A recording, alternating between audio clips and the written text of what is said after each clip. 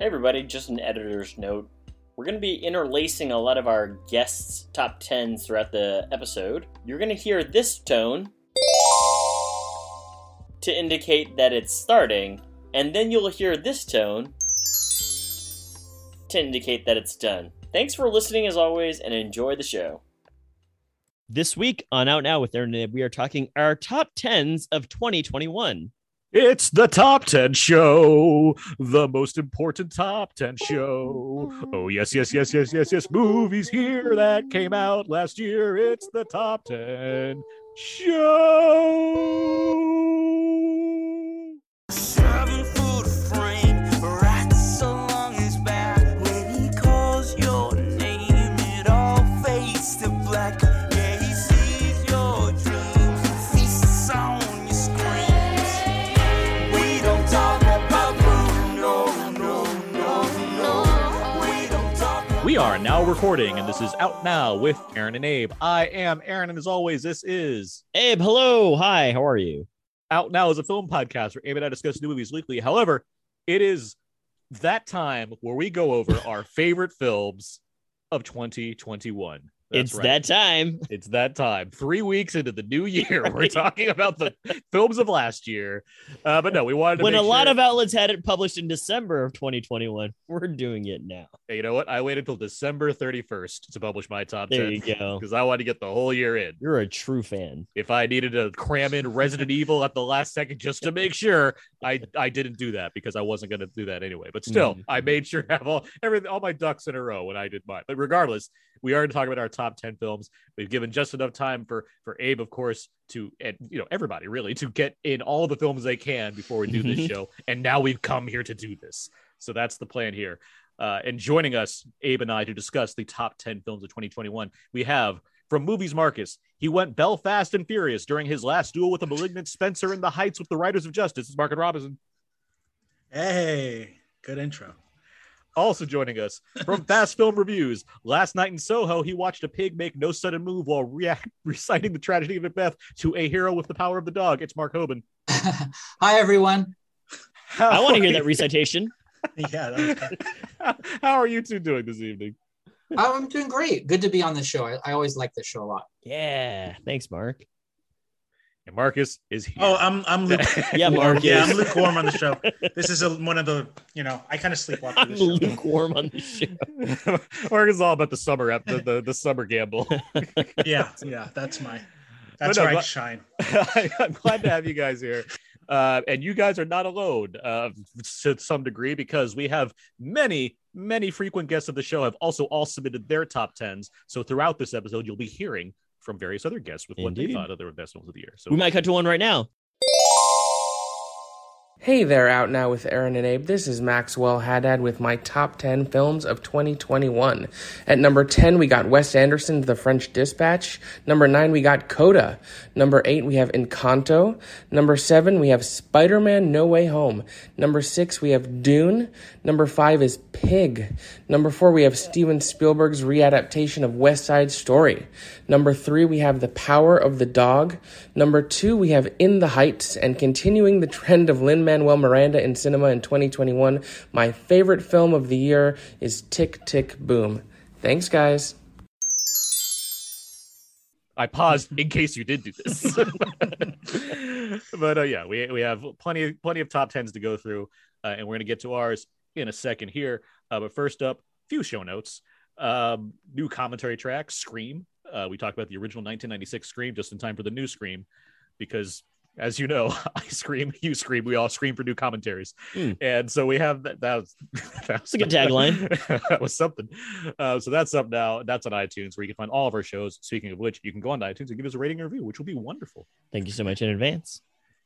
And yeah, that's it for show notes. So what we're going to do now is we're going to get into our favorite films of the year, and how we're going to do that is similar to it's exactly how we normally do it.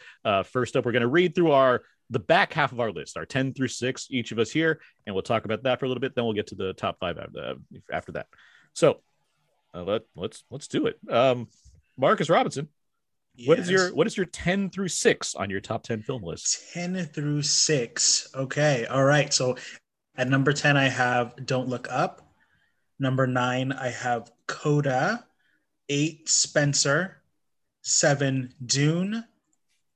And 6, I have Anna from Netflix. No, I'm just kidding. I have Titan at 6. Ooh, I think I'm pronouncing it right. Yeah, I'm sure. Yeah. Mark Hoban, what are your 10 through 6? So at number 10, The Mitchells versus the Machines. Number 9, The Green Knight. Number 8, Summer of Soul. Number 7, The Power of the Dog. Number 6, King Richard. All right. Abe? Dig it. At number 10, I'm with Mark, Mitchell's versus the Machines. Number 9, West Side Story. Number 8, The Last Duel. Number 7, The French Dispatch. And number 6, Spencer. All right. Ooh.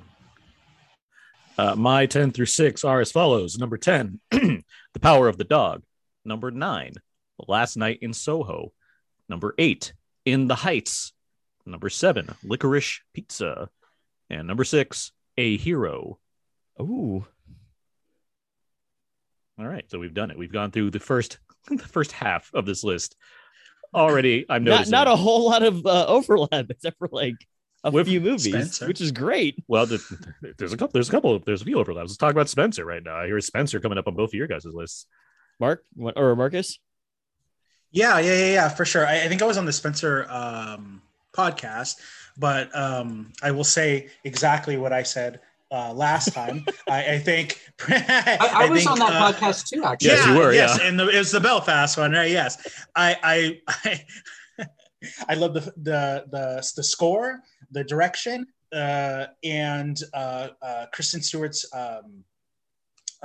lead performance as Diana. I think it's Pablo is the director is very visionary here, but he's telling a tale that's very. It's different than any Diana story that I've seen, and it really made an impact on me. So yeah, I had to put it on the list. Yeah, I wouldn't have guessed Spencer to be on your list. I'm curious. I want to hear more of your thoughts on. Well, very much in line with what Marcus was saying. Pablo is a director that I enjoyed. I watched Jackie, and I was really blown away by it. It was both of them were very haunting, and I think the thing that really keeps me going back to it and thinking about it time and time and again.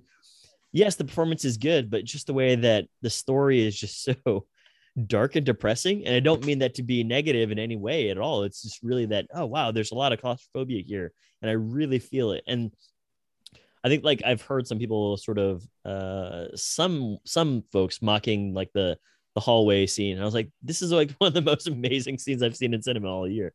So I was really taken by Spencer, and I really enjoyed it for the emotions that it made me feel. I'm certainly a fan of the film. Mm-hmm. The thing I keep coming back to whenever I think about Spencer, but is the choice to make it this like Repulsion-esque psychological horror film that happens to be a biopic about Princess Diana.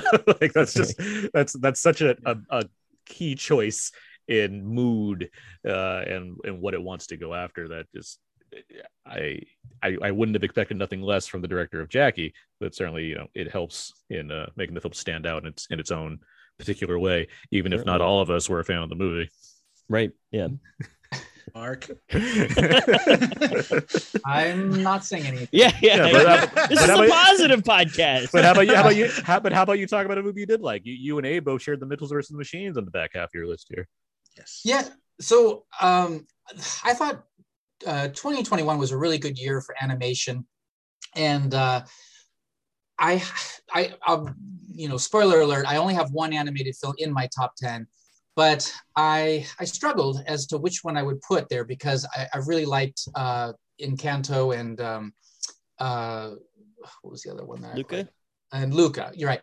But the thing that I pushed Mitchell versus the Machines over, I think, was the script. I just thought it was really funny and hip and clever in a way that I really enjoyed. I think, the very best animated films can be enjoyable for kids, but they also can be knowing for adults as well. And that's Mitchell versus the Machines to a T. I mean, it just has so many clever little gimmicks, and its riff on technology. And it's essentially about a dysfunctional family and how they sort of embrace each other's differences, but it's the way that they take those sort of predictable elements and manipulate them into a really really enjoyable film. And also the animation is quite interesting. It sort of mimics 2D art with textures, and it's a little unconventional. So I also appreciated what was bringing this sort of somewhat uncharacteristic animation style as well. So all of those things made it made it enter my top 10. Totally. I not a lot to deviate from. I think the script was really well done, very clever, like what Mark said. Phil Lord and Chris Miller, I mean, I think they produced it, but everything that they've been doing so far have been really hitting me like in the right tones. And then I think the other thing just to add on is that each character is pretty fleshed out. I mean, I know a lot about the son, I know a lot about the daughter, I know a lot about the mother, and a little about the father. So really well done on all story on all sides and all story fronts. And the laughs per minute, I'd say, is one of the higher from 2021. I would agree. And there's it's the film that keeps on giving as far as when you watch it. There's so many layers of jokes going on that it's easy to miss a lot of stuff and come back and be like, oh yeah, there's look at this visual gag that I did not at all see because I was laughing towards something else the first time. Right. There's a lot of that going around. The funny joke is when the Mitchells visit sort of the cutting edge headquarters of this thing, the father notices the visual grandeur of the place, and he says, oh, that looks like a Journey album cover. And that was funny. And then the son goes, what's an album? So it's just like jokes upon jokes. Right. All right. I'm here with Forbes' Scott Mendelson. How are you doing, Scott? I'm doing pretty well. Thanks for having me. For sure. Why don't you read down your list of top 10 films? No. Okay, fine. Whatever. Okay, in ascending order of preference, Street Gang, which is a documentary about the early days of Sesame Street. Riders of Justice. Shang-Chi and the Legend of the Ten Rings. The Harder They Fall. Shiva Baby. Barb and Star go to Vista Del Mar. King Richard. Malignant. The Last Duel, and The Mitchells versus the Machines. All right. Thank you, Scott. I'm trying to talk about films that I know won't be on the other half of these lists because I'm pretty sure that a lot of these will be. So I hear what you're saying. Yeah.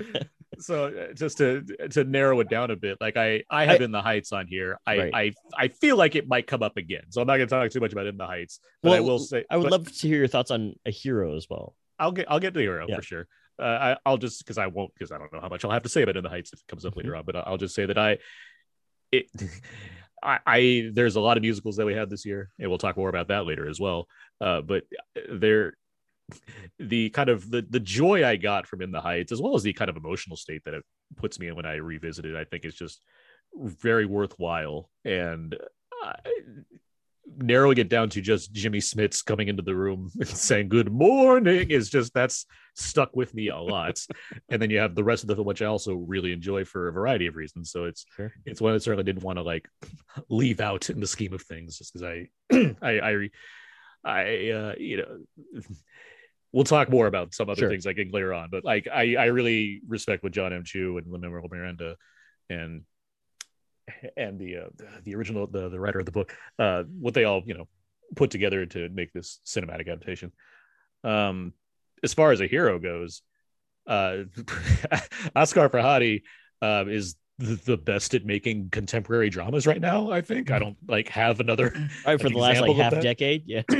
Yeah. I mean, so it was no surprise that I was just very intrigued by this movie and completely engrossed in the story that was unfolding, which is a combination of everyday circumstances and a massive amount of stress being laid onto some central characters. It's flashy without being flashy. Mm-hmm. It's incredibly well written. I really hope it gets a screenplay nomination, just for one thing, because it's just a really damn good screenplay, but also it's great to get international representation when it comes to screenplays. So there's so much here, and we have some other categories later on to talk about where I can easily talk more about this movie, but it's such a compelling watch based off of just people existing. Like there's no high concept here. It's just what if this guy had a problem and he had to deal with it? And then but somehow Oscar Farhadi, once again, like, sixth time out, makes it like one of the best stories you'll hear all year. So it's pretty incredible that he once again pulls that off. I look forward to trying to catch it in theaters. The trailer was very compelling. For sure. Well, it's on Prime right now. What? So Okay. you can easily watch it. I've got to support my local theaters. If it's in a theater, go see it in a And theater. it's safe. Safely. Yeah, exactly. This is Mike Dillon from Cal State Fullerton. My favorite films of 2021 include the following honorable mentions. The documentaries introducing Selma Blair, Flea, and Sabaya. Feature films In the Heights, Phil Tippett's Mad God, The Matrix Resurrections, No Sudden Move. These are all American films. Limbo from the UK, Drive My Car from Japan, and Vortex from France. My top 10 films of 2021 are number 10, There Is No Evil from Iran. Number 9, Bad Luck Banging or Loony Porn from Romania. Number 8, Roaring Twenties from France. Number 7, Coda from the US. Number 6, Pleasure from Sweden. Number 5, Little Fish from the US. Number 4, Mass from the US. Number 3, A Hero from Iran. Number 2, Psycho Gorman from Canada. And number 1, Last Film Show from India. Have a great 2022, everybody. Marcus, I want to hear some thoughts on Don't Look Up. I haven't heard you talk about that movie. Oh, okay. Yeah, for sure. Okay, yeah. So Don't Look Up is very much my type of movie, and even though it's kind of like made by kind of an elite group or whatever, but it really really touches my kind of like anti-capitalist heart, my whole doodle side. So I really loved this. I really loved the aspect of, there's a comet coming to Earth, and nobody believes them, and there's a whole bunch of parody that's going on right now that's been going on for the last 2 years, and I just really love that concept. I think that I've heard people complain that it was a little too long, or if it was a little too kind of like, okay, look at us making some kind of point that it's all going to end or whatever. But I think, to me, when I'm watching this, I'm watching Adam McKay, the writer-director, hit every single point. Like sometimes when I'm watching Adam McKay do stuff, it's kind of like watching your college professor do stand-up. I'm kind of like, okay, it's fine. Some of this stuff goes over my head a little bit, but in this one, I feel like he was just on all cylinders. The cast is great. I feel like there was a couple standouts with Jonah and Jennifer Lawrence and Leo. But I think this was probably my favorite Adam McKay movie. I was really, really, really into this movie. Nice. More than Talladega Nights, The Legend of Ricky Bobby? Yeah, just a little bit, I More than Step Brothers? Of course. More than Step Brothers, yes. I hate Step Brothers. You're not a Step Brothers guy? I'm not a Step Brothers I'm guy. not big on Step Brothers. I think it's fine.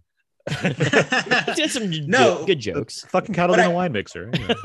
I had heard a lot of stuff about the movie that it was, it was kind of saying stuff that we already knew. But I really, and I hate when kind of things like this happen where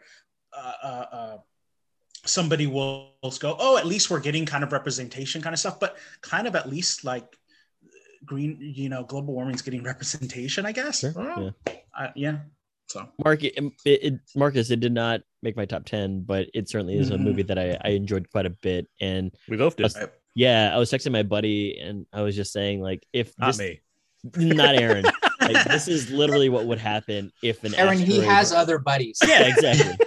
Yeah, it's out now with Aaron Abe and friends. But I was texting my buddy and saying, like, if an asteroid or a comet was actually going to hit Earth, this is exactly what would happen. So And Aaron and I, we talked about it on our podcast. I really enjoyed that ending. It's very sweet. Yeah, Mark, all I'm saying is Abe, even though we have an hour-long discussion about the film, he should also be texting me about movies. Sometimes when we live text each other, it's very fun. You know who I really liked in Don't Look Up that you haven't mentioned was Kate Blanchett and Tyler Perry as that they were good talk show host. I mean, I always feel like the best comedy is when it's doing it sincerely and then it becomes funny. And I think they actually were doing a pretty sincere. I mean, I know it's a little over the top, but it's pretty close to what those morning shows, they really are that chipper and pretty spot on. Yeah, I thought especially Kate Blanchett, but Tyler Perry too. I mean, they both had the right tone. I would agree. watch them. Yeah, I agree. I particularly in those segments, I was less in. I cared less about the Blanchett DiCaprio stuff, but the morning show stuff I thought was really solid. I thought that was really and.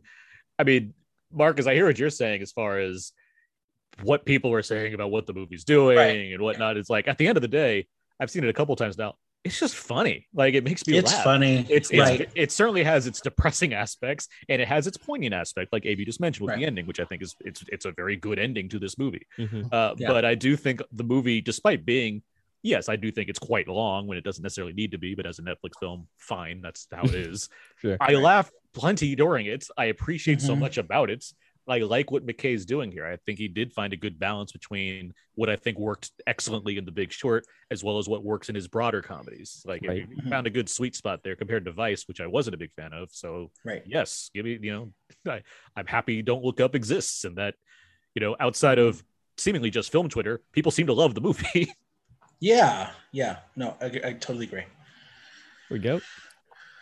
Abe, let's talk about The Last Duel a little bit. You and I have talked about it plenty. We've talked about it plenty, and I don't know if it's going to come up later for other folks, maybe not, but I enjoyed The Last Duel it was a movie that I wasn't sure what it was going to be about, and then I go in, and I'm like, wow, I'm really enthralled in this, 3-act, same story, like, my way, her way, their way kind of thing, and by the end of it, I was like, that was a 2-hour and 15-minute movie. Like, it breathes. The editing is fantastic in this movie, but there's a lot of really good performances as well. And I think it's a movie that I don't want to say it's going to be like a movie that people would regret seeing in theaters, but I think it's one that actually is really compelling and just has terrific performances. So when you're watching it, you're just really watching it for all the little nicks and details in each vignette, or not vignette, but each person's side of the story. So it's really, really well done. I completely agree with you. And it's in my top 30. I really like The Last Duel. I like what Ridley Scott did with this more so than House of Gucci, which I didn't dislike, but I think The Last Duel is the one that it's going to stand. There's some charm in House of Gucci. But... There's plenty of charm in House of Gucci. It's just like this Last Duel. And, no surprise, medieval movies in general don't do well at the box office, regardless of what pandemic's happening or not. So it's not a surprise that this 2.5-hour rape movie set in medieval times didn't do well. But I mean, it is what it is. But I am happy to see that it's come to HBO Max now. And there's lots of people that are just really liking the movie. They're appreciating what was accomplished.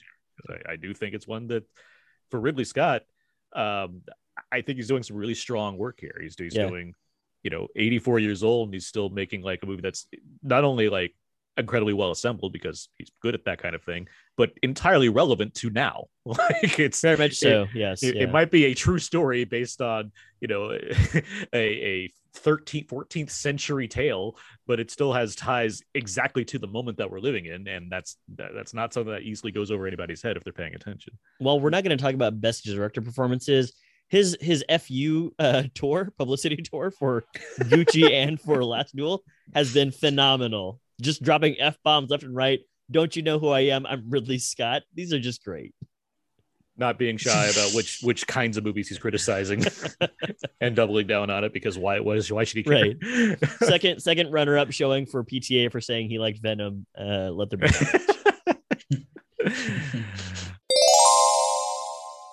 Hey everybody, Jim Deeds here from the Nothing's On podcast at the Taylor Network of Podcast.com and the Walking Dead TV podcast I do with Aaron over at HHWLOD.com. Aaron has graciously had me on as a guest on Out Now several times for commentary tracks and for review shows, and he asked me graciously once again to give my top 10 movies for 2021, and I, of course, cannot refuse such a grand request from an erudite young man such as Aaron. These aren't in any particular order. They're just my top favorite movies from the last year. We're going to start with Val, the documentary about Val Kilmer. Dune, if you know me for that, you know what a huge fan I am of Dune. The Green Knight, after one trailer, David Lowery reeled me in, and then this movie just kind of blew me away. Psycho Gorman, a little under-the-radar movie. It's on Shudder as an exclusive right now. Pig, with Nicolas Cage. I have a lot of experience in the culinary industry, so this had a special affinity for me. Summer of Soul, which was an incredible documentary. No Sudden Move. This was not on my radar at all for some reason, and then all of a sudden I saw there was a new Steven Soderbergh movie on HBO. Mitchells versus the Machines. I have kids, so the kids' movies vary in quality, to say the least. And Mitchells versus Machines, I would put it right at the top. It was just very well done. Spider-Man: No Way Home. I probably don't have to say anything else about that. And finally got to see Guillermo del Toro's Nightmare Alley. I'm so lucky I got to see it, and I'm putting that on the list as well because I am a sucker for noir. I'm a sucker for Del Toro. Kate Blanchett is incredible in this. Bradley Cooper. I really enjoyed it a lot. So that's my top 10 for 2021. Thanks a lot to Aaron and Abe, and another year of continued success with the podcast. Let's see what else. Marcus, or not Marcus? Yeah. Mark. Yeah, no, Mark. Yeah, you and I had Power of the Dog in our back half here. Am I right? Yes. Yeah. What do you got to say about Power of the Dog? Yeah. So this was a really beautifully acted film. It's kind of a depiction of sadness. So I think the saga can be kind of difficult to embrace. And I think it does take a while to get started. But as it goes on, I think there's really a lot to appreciate. The performances that you get between these different characters really gives you a fully fleshed out version of each one of these people. And Benedict Cumberbatch in particular, one of the best performances of the year, of this sort of conflicted man that has a lot of sort of skeletons that he's trying to like deal with. And he's a nasty person, but then he's also somebody you sort of feel sorry for.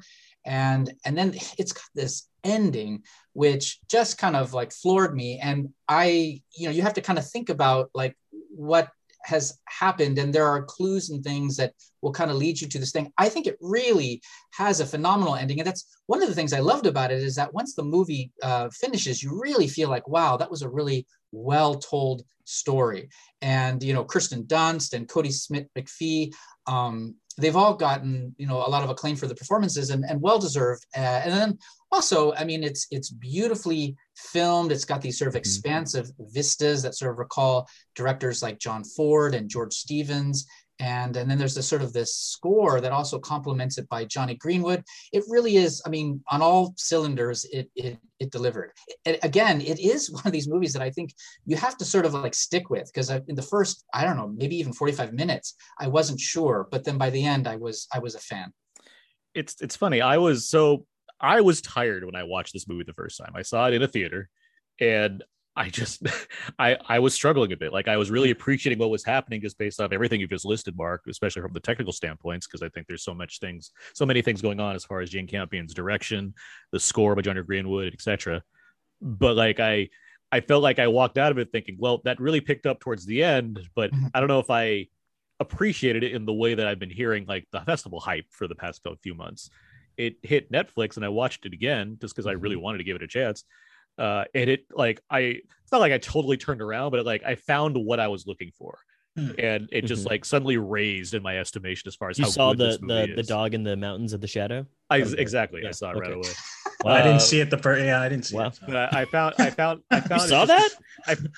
I found it to be just entirely compelling, and it's a weird comparison to make. But what I like, Mark, you just kind of pointed it out as far as how it's structured. It's similar to something like one of my favorite movies, Jackie Brown, where the first half is all character. There's no real plot. It's just establishing each of the players, what their dynamic is, what's going on. And then the second half of the movie is, okay, here's the plot. Now there's like a different kind of momentum. There's a way this is going. And I found that to be the case in this movie, where I just kind of attached myself more to the characters when I watched it that second time. And getting into like where it was going is like, it's a movie that rewards, I think, watching it again, because you pick up so many details about what was happening in the early on that it's not necessarily payoffs, but you certainly like you can see the wheels turning more in certain characters when you watch it, that second time and see like, okay, this is where things are percolating, and then here's what the results are. So I did find it to be just a pretty fantastic movie. It was a hard one to be like, where do I put this? So I really like this movie, along with these other 30 movies I'm trying to rank, and it's like, no, this one it stuck with me a lot. Right, and there are scenes like a really great film is always about sort of little vignettes that stick out. And that scene in the restaurant when the men come in and they sit down and Kirsten Dunst is serving them. She works there, and they have these flowers on the tables that are little paper flowers that her son has made. And he takes one of them and uses it to light his cigarette. And it's just this little act. I mean, it's not a huge act of destruction, but it was just so unnerving. Like, it got to me. Like, just there was something about that just sort of like that simple act was just, and it told you so much about his character. And I don't know, it was just that stuck out. I still remember that scene, and it's just a simple scene. I agree with you, and I think it's one of the best movies of the year to have a lot of character details figured out through actions without speaking. And that's not always an easy thing to do, but I think you get so much of who these people are based off of looks they share or just physical motivations that you see take place throughout the film. Right. Good news. Yes. A Pony Express just arrived and gave me Bronco Henry's top 10 films of 2020. Wow. Bronco Henry himself? He was at the movies a lot from lately. The 1930s? Or at least he has a lot of streaming services. I mean, here we go. Here's his top 10. I'm not making this up. Bronco Henry. Number 10, The Green Knight. Number 9, Spider-Man No Way Home. Number 8, Snake Eyes. Number 7, Don't Look Up. Number 6, Raya and the Last Dragon. Number 5, Dune. Number 4, The French Dispatch. Number 3, Drive My Car. Number 2, Old Henry. And number 1, Luca. Wow. Bronco Henry. He has a lot of taste. From the grave. I didn't think I'd get that in time. I was surprised. I was surprised he dropped that off for the Pony Express today. Did you just make that up right now? What are you talking about? I told you. Pony Express just came by, as they do. It gave me Bronco Henry's top 10 bills of the year. Wait a minute. Right. I didn't hear you open that envelope. I put my mic on mute. Yeah. Okay. Makes sense. Yeah. The horse is loud. Yeah. Okay. Hey, it's Jimmy O, and you know what? The guys asked me to give my top 10 of the year, that 2021, that year, that thing that happened. I'm going to do that. Number 10, Coda. Number 9, Fear Street Trilogy. Number 8, A Quiet Place 2. Number 7, Barb and Star Go to Vista Del Mar. I love saying that. Number 6, Spider-Man No Way Home. 5, Mass. 4, The Suicide Squad. 3, Dune. 2, Belfast. And my number 1 pick of the year is the unabashedly romantic and the beautiful Cyrano. I absolutely adore this movie so much. So hopefully you'll catch it in February. And let's hope we have a pretty decent 2022. I mean, come on. It's got to be better than last year, right? We'll move on, but I don't know if we're going to get to the French Dispatch later, but I do want to say that it's very whimsical, and it's okay. Not Sanderson. It's not like it's not my. You could have said that without even having seen it. Yeah, the Wes Anderson movie is whimsical. Great point, Mark. It's gonna make the back in giant bold letters. Need more depth. You need to go whimsical. further. Abe, out now with Aaron and Abe. But it's a light watch. There's actually some really good poignant stuff in it from time to time, as well as some terrific performances, especially Jeffrey Wright. It's the kind of thing where I don't know why I need a qualifier saying it's not the best Wes Anderson movie. Right. I know, right? Because it's like, yeah, but it's still among the great Wes Anderson movies that he's made, and one of the best films from last year. So I mean, on my list. It's in my my top 30. There you go. I think it's in my top 20, actually. We'll get to runner-ups when I look at that list again. But no, I the things you just said, of course, obviously the whimsical thing the most. I'm gonna cut out that part that Mark was like, okay. Listen at the end. No, you're gonna leave it in and double it. Exactly. but no, I it's one that I because of the way he makes his movies, it's so stacked with like, production design detail and little bits and pieces here and there, where it's going to reward just revisiting it over time as well, just to like feel more of like what this world is that he created for his latest film. I'm sorry, I didn't create this comparison, but I read somewhere where they compared it to a Russian nesting doll, because it's like you start with this outside, story, and then it goes into another story, and then that story tells the story of another one, which is, so it kind of goes inward, and it's really, fastidiously put together, like all of his stuff. For sure. Well done.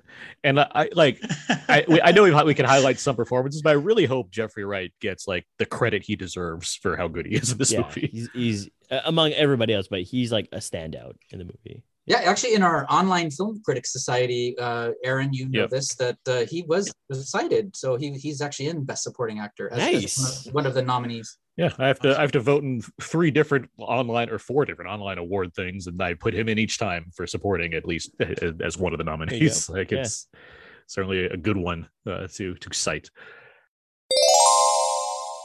What is going on? I am Philip Price, and I host a weekly film review show out of the Movie Tavern line of theaters called Tavern Talk. It's where each week myself and a guest discuss the biggest release right after walking out of the theater. If you just search Tavern Talk on YouTube, you can find us there.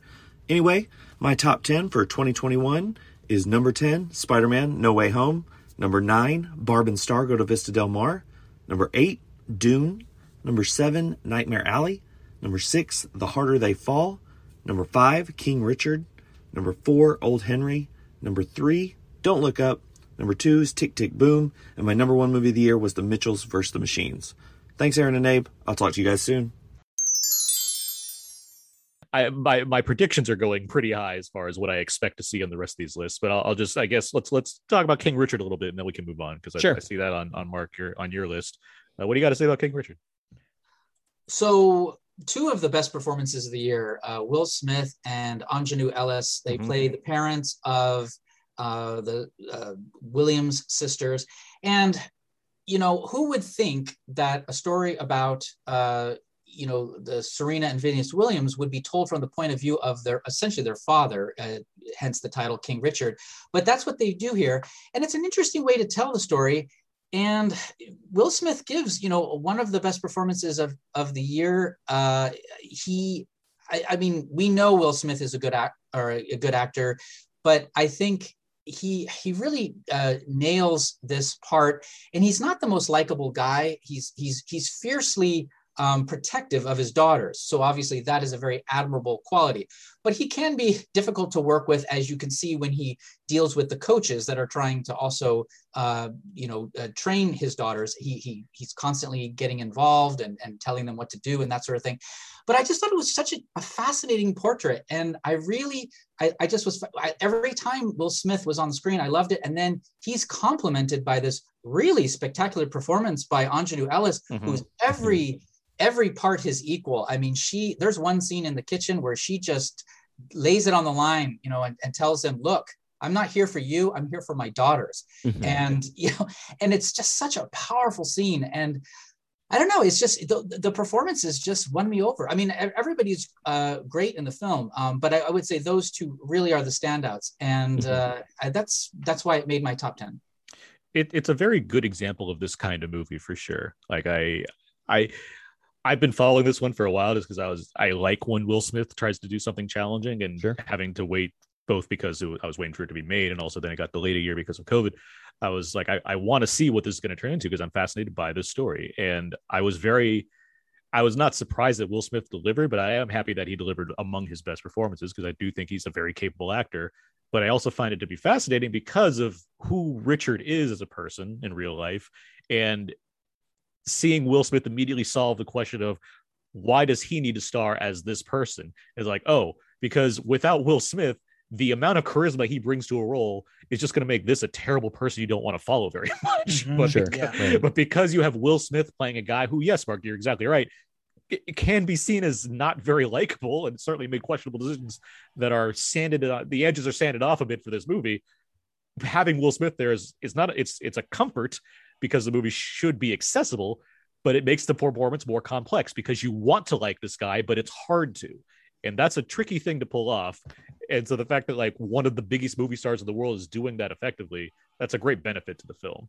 And then I entirely agree with you about Ingenue Ellis as well.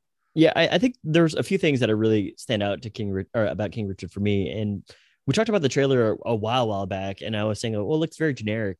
When I watched the movie, what I really appreciate about it is that it's very much not trying to do too much. Like we talked about, like Straight Outta Compton kind of being like a slice of life or a slice of time. And this one is kind of like that too, although this kind of spans like a few years. But it's a Venus Williams story. It's Venus and King and Richard Williams. And they're not really going with Serena as much, which I found to be a really good choice, because it might be too much to have both of them like you'd have to go through a decade to really tell that story. Mm-hmm. And then the other thing I really liked about it is that I remember in like the 90s and early aughts when like the Williams sisters were coming up, and we did hear a lot about, Richard being, he's a very hard parent, or he's very just difficult to deal with and whatever else. And this movie kind of just points out that like he might have been, but also he did it to protect his kids. And that's the side of the story that I didn't really hear a lot in the 99's early aughts. So it was a well done movie. I just want to add, I have to give the movie credit, because it's sometimes when you have people that are still alive or family members that are still alive, you don't get the kind of this well-rounded three-dimensional character that has its flaws. So I give the film credit for that too, for putting this a fully fleshed character out there. Well, it's notably produced by the Williams sisters, or in their exactly, where it's not produced by Richard. So. For sure, no. But I get. I hear what you're saying. Yeah, it's. I'm thinking of Bohemian Rhapsody, and that's fair. They wrote a hit song every time they went to the studio, Marcus. But what you're adding here, I do think is important, because it's the kind of film that has to thread a needle between being a family friendly sports drama, as well as being something that tells a story that has a lot of difficult spots to deal with. And I think people take that for granted sometimes, as far as what they're assuming they're supposed to get, or what they want the movie to be versus what it is. And there's a good reason why I think people are celebrating it the way they do, because I think they're recognizing the challenge of making a movie like this work as well as it does. Hi, my name is Terrence Johnson from LenoirTour.net, and these are my top 10 movies of the year. At number 10, King Richard. Number 9, Parallel Mothers. Number 8, Demon Slayer. Number 7, Passing. Number 6, Dramarama. Number 5, Summer of Soul. Number 4, Judas and the Black Messiah. Number 3, Benedetta. Number 2, Power of the Dog. And the number 1 movie of 2021 is A Hero. Okay, I think we've talked plenty about this back half of films, and we can't talk about everything because we don't have so much time. But I do think it's a good time to get to our 5 through 1 picks for our top 10 films of 2021. Marcus, let's start with you. What is your number 5 film? All right, so my number 5 film is Shiva Baby. Hey, I really love this. To me, this was an anxiety attack told in an hour and 17 minutes. Yep. It's a dark comedy that's filmed like a zombie movie, where it's a series of unfortunate events that takes place at this funeral, where this young woman is trapped in this house with her ex-girlfriend, her overbearing parents, and a bunch of other relatives that she hasn't seen since she was a kid, and a sugar daddy who turns out to be married with a baby of his own. So it's ripe for just insanity and everything, but it really hit. There's no pause in this. There's no dull moments. It reminded me of that first scene in the Graduate, but just for an hour, just cranked. Boom, you're just getting hit, and she's getting bombarded, and she has to kind of figure out what's happening and keep an eye on like 3 different people while she's interacting with these people that she hasn't seen for a while, that are grabbing at her, that are saying she's way too skinny, that are giving her, these backhanded passive aggressive comments while she's actually trying to, work through a situation in her life that is collapsing in front of her. So I really, and it has a really great lead performance from Rachel Sennott. Sennott. So I really, really, really love this movie. I just think not enough people have seen it. I haven't heard enough people talking about it, so I wanted to put it on here. It's it fits right there with Love that pick. It fits something like Thoroughbreds for a few years ago, as far as this kind of most definitely this psychological horror film that happens to be a comedy. Right. It's really well done, really well filmed. I'm a big fan of the film as well. Okay, I'm here to read the top 10 films from my lovely girlfriend, Anna Bosch, a shorts programmer for the Newport Beach Film Festival. She's feeling a bit under the weather, so we were unable to record this together, but she did give me her top 10 films of the year. And while she would have been doing a much better job of reading out the films and why she picked them, I'm going to do my best to encapsulate what she thought, at least about her number one film. I will note that she wasn't able to see nearly as many films as she normally does in a given year, and she even has a couple short films on here, because why not? Short films are films as well. She's able to respond to them as heartily as she does to the theatrical features as well. So without further ado, number 10, the documentary Fathom. Number 9, Skater Girl. Number 8, Cry Macho. Number 7, Peter Rabbit 2. Number 6, F9, The Fast Saga. Number 5, Godzilla vs. Kong. Number 4, the short film Us Again. Number 3, the short film Wind Up. Number 2, American Underdog. And number 1, Yes Day. And just to talk a little bit about Yes Day, she talked to me about why she has it at her number 1. Basically, she really responded to the mother-daughter story that was being told, and she felt that families, and particularly mothers and daughters, they can relate to this story. She appreciated that it was a good story, it's fun, but it also has real things going on that relate to what mothers and daughters actually go through. There's a scene late in the film where the daughter realizes what it is to be a mother, and there's just elements like that throughout the film that Anna really enjoyed. She's seen it 3 or 4 times at this point, and she just respected what the film was doing, while also having a lot of fun with it, because the film is designed to be fun, but it also has things that are relatable that she certainly connected with. And so yeah, that's her top 10 films of 2021. Mark, let's go to you. What's your number 5? So my number 5 film is The Father. And this film was obviously recognized by the Oscars back in April of last year, but it wasn't actually released until February, and it's because of a rule change there that year. And that's actually when I saw the film, and it basically has one of the greatest performances by Anthony Hopkins I've ever seen, and that's saying a lot. And I think the film really does a great job at detailing the onslaught of dementia. And the way it does that is by sort of putting you into his mind by casting different actors, and so that his reality becomes your reality. And it's kind of an uncomfortable film, because I think it details that sort of onset of dementia so well that if you've ever had that sort of experience in your own life, it will ring really true.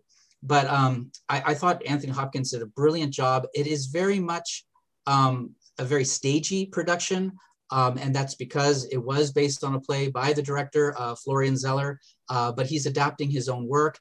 And I think they do a good job of giving you that sort of intimacy that you like in a production like this. And of course, he's complemented by an ensemble of people, including Olivia Colman among them. And they also do a good job at sort of adding to his sort of, this cloudy judgment as what's going on. But I thought it was really quite an achievement that he gave.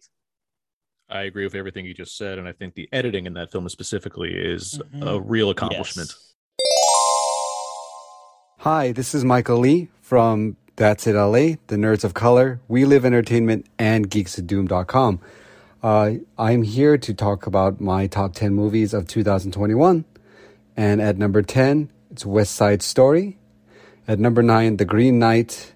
At number 8, Tick Tick Boom. At number 7, Barb and Star Go to Vista Del Mar.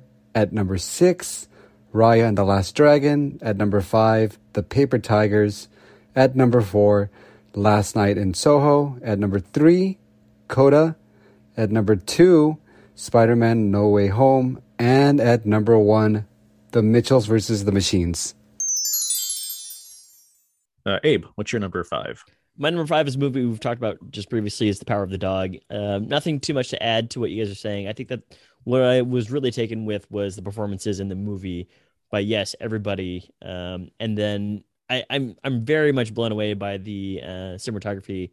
I forget who it is. Oh, it's not one of the regulars too. Hold on. Ari Wegner. There you go. And there's just beautiful shots of just open plains. And what I like about this movie a lot is that it kind of, Aaron, you described it very well of sort of setting up a lot of these characters. And I really like the horror element of it early on, of just Cumberbatch kind of like brooding around the house. And then Kirsten kind of just like being very scared. And then, as the movie kind of like unfolds and it reveals itself, you're just like, wow, this was a very interesting movie. Yeah, we talked about Power of the Dog plenty here so far, but it certainly has that power.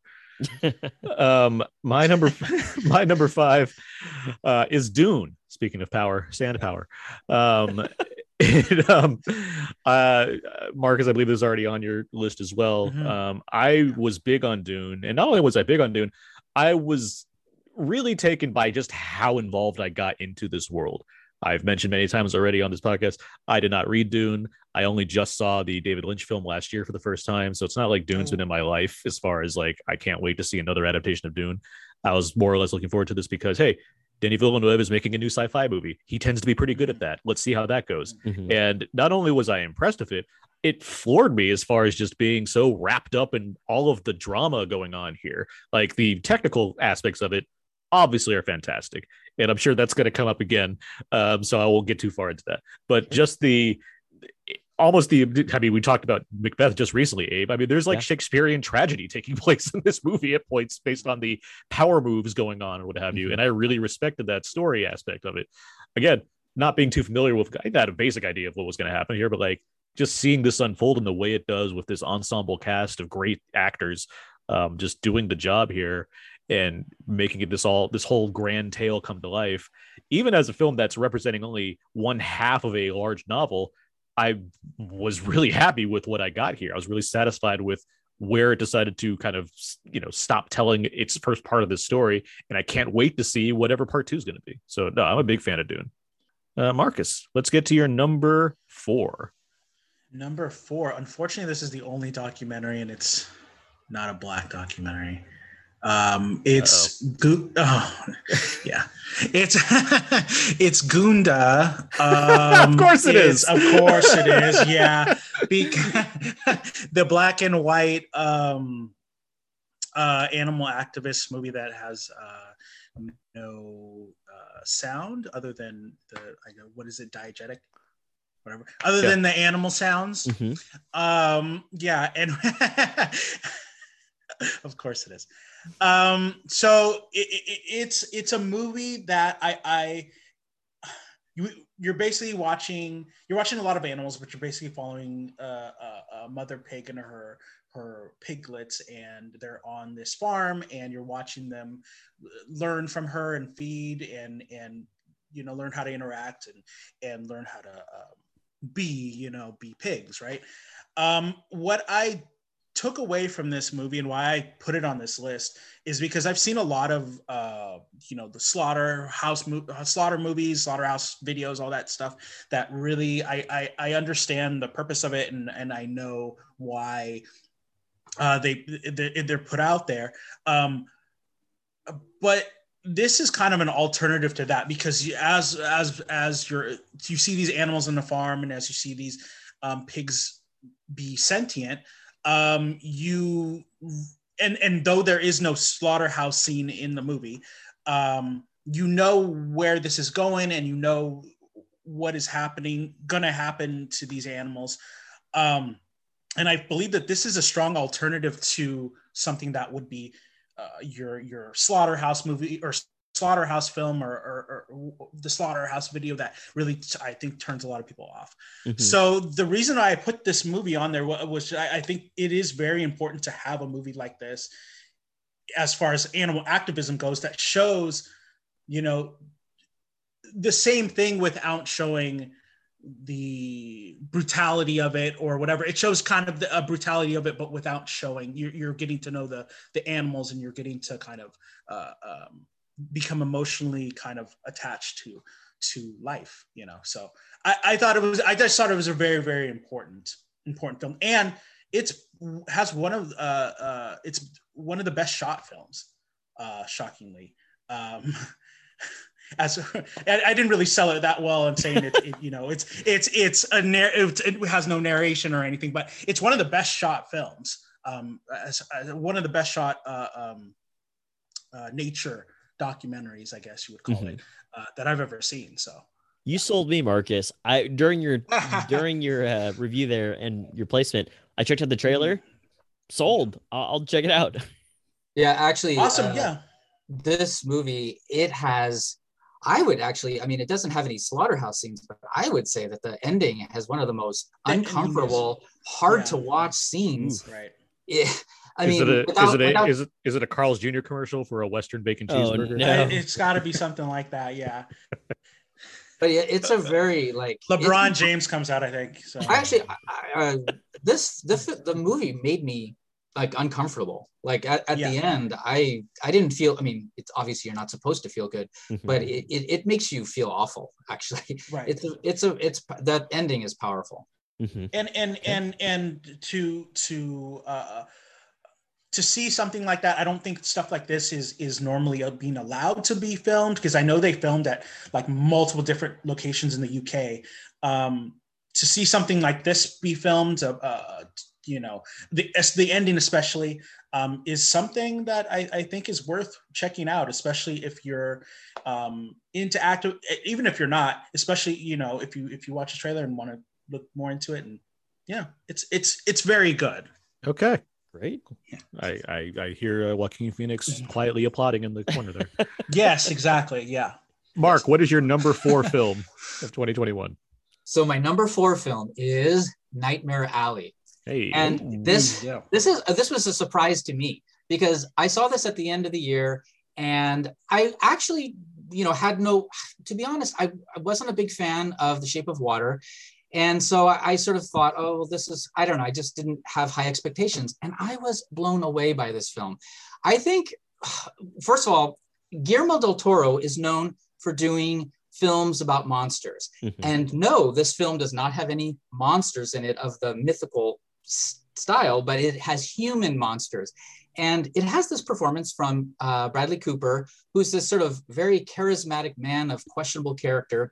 And he embodies this guy, and I won't detail the story, but I thought he was very good in this portrait. And I was sort of, I think this is Guillermo del Toro doing, I loved the production design, everything of The Shape of Water, and that's also in full effect here.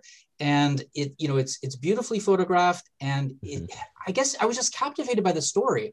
I really couldn't take my eyes off the screen at what was going to happen next. And there really wasn't, and it's a pretty long movie. I want to say, I think it's 2.5 hours. It's 2.5 hours. It's an hour longer than the original movie. Yeah. So and I actually, I saw this one first, and because I loved it so much, I went and watched the original version.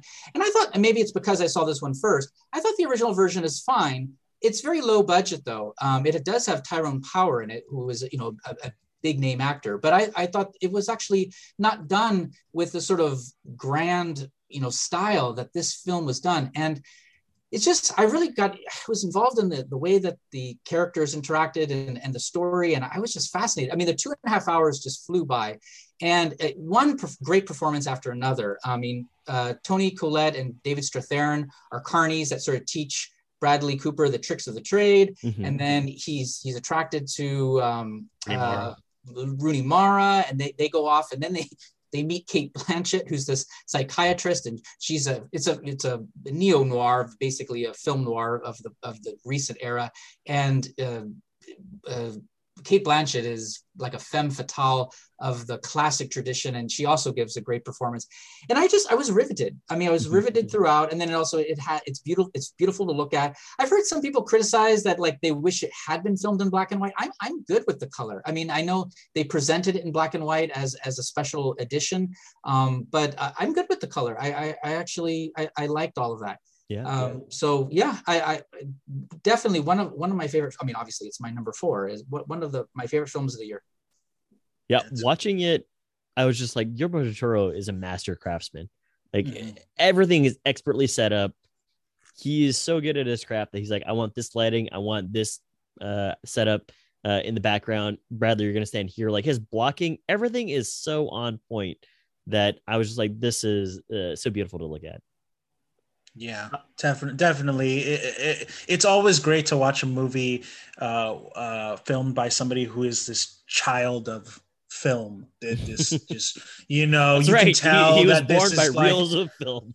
Exactly. You can tell he was the product of a real Titan situation. Exactly. No. We didn't talk about that one.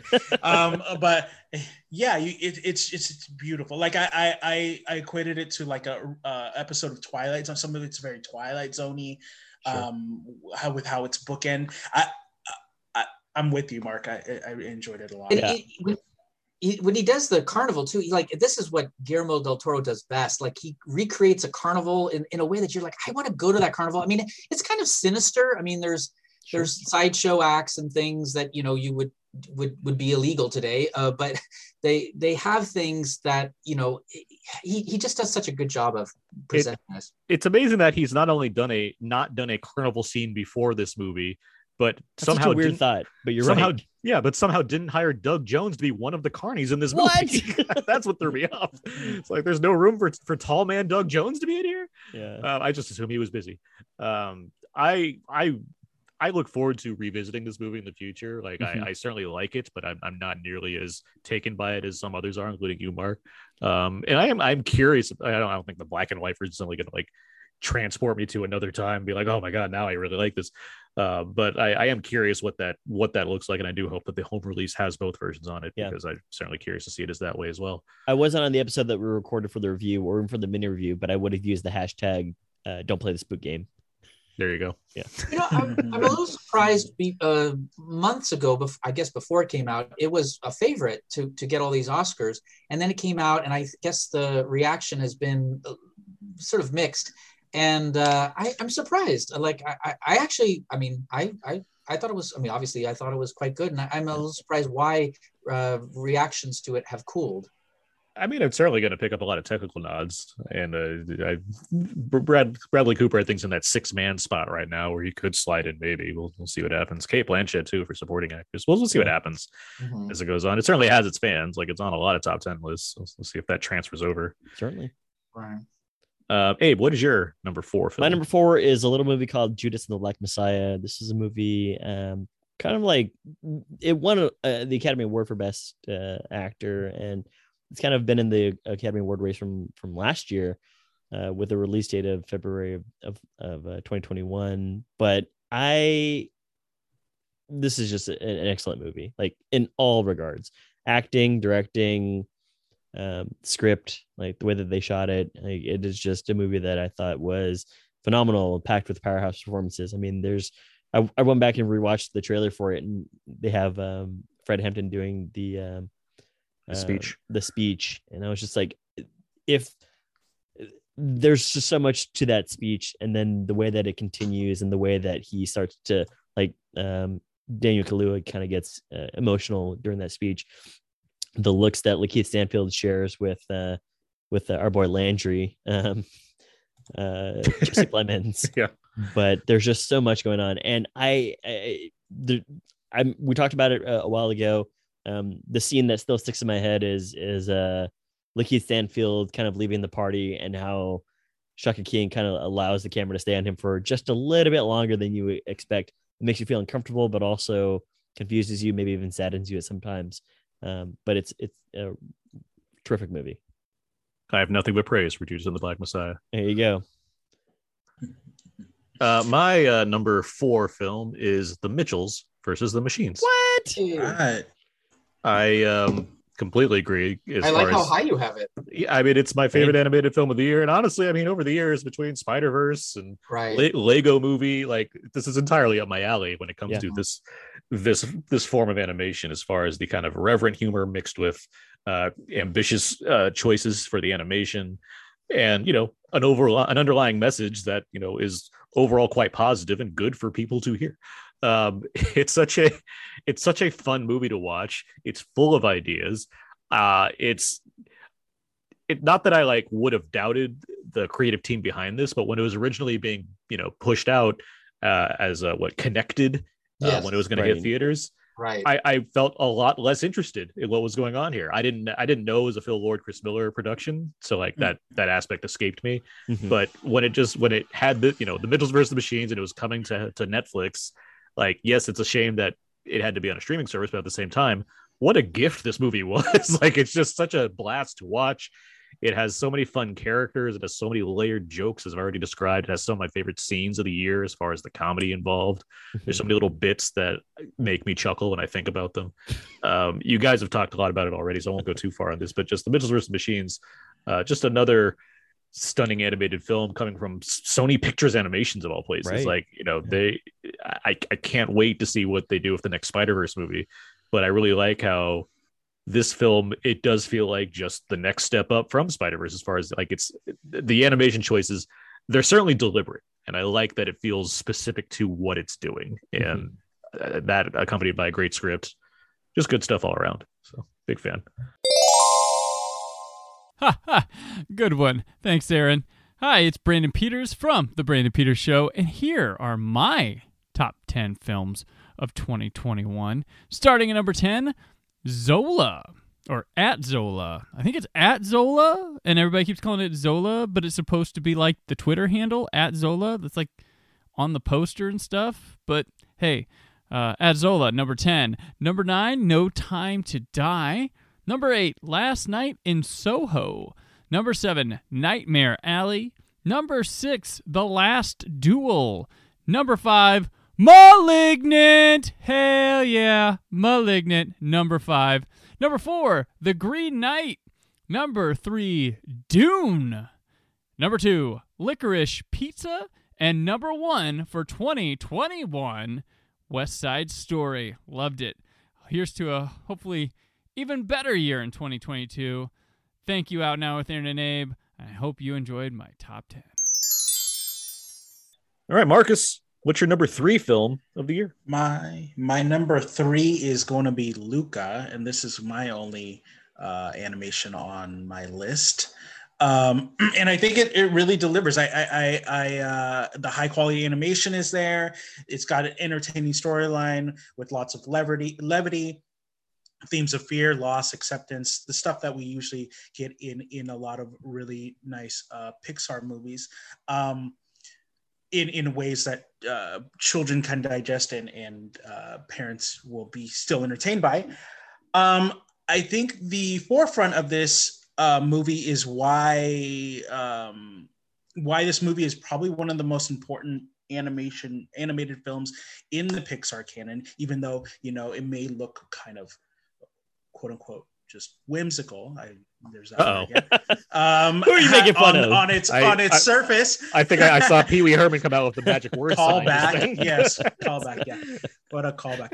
I think it will be seen as kind of like a movie that will celebrate an LGBTQ plus story.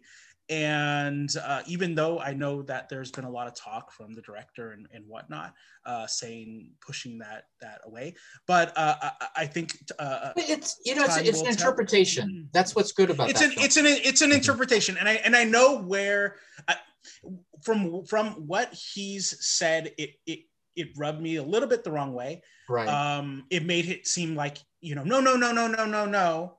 It's an interpretation, but that's clearly not it. Kind of like that's not it, but interpret it the other way. So that's what it made me. It made it seem like okay.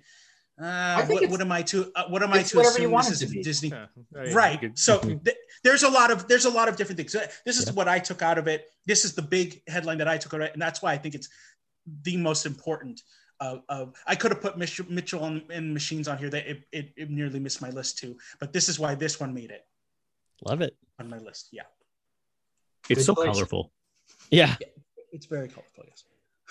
You and exactly, yeah. You and our good friend who traveled by Pony Express, you know, Bronco Henry loved the movie. Yes. Yeah, he loved it more than Marcus. Yeah, he did. I'm surprised Gunda wasn't on the list. Bronco Henry, it's too personal for him. He does work at a ranch. Yeah, I still want a plate of that pasta that those boys were eating the whole movie. Just the pesto pasta. The director has exactly the recipe on his Twitter. He does. No, I saved it. It's yeah. It's in my top 10 list. Actually, I have a lot of Easter eggs. I believe I have the recipe for that in one of the Easter eggs in my top 10 list. Nice, awesome.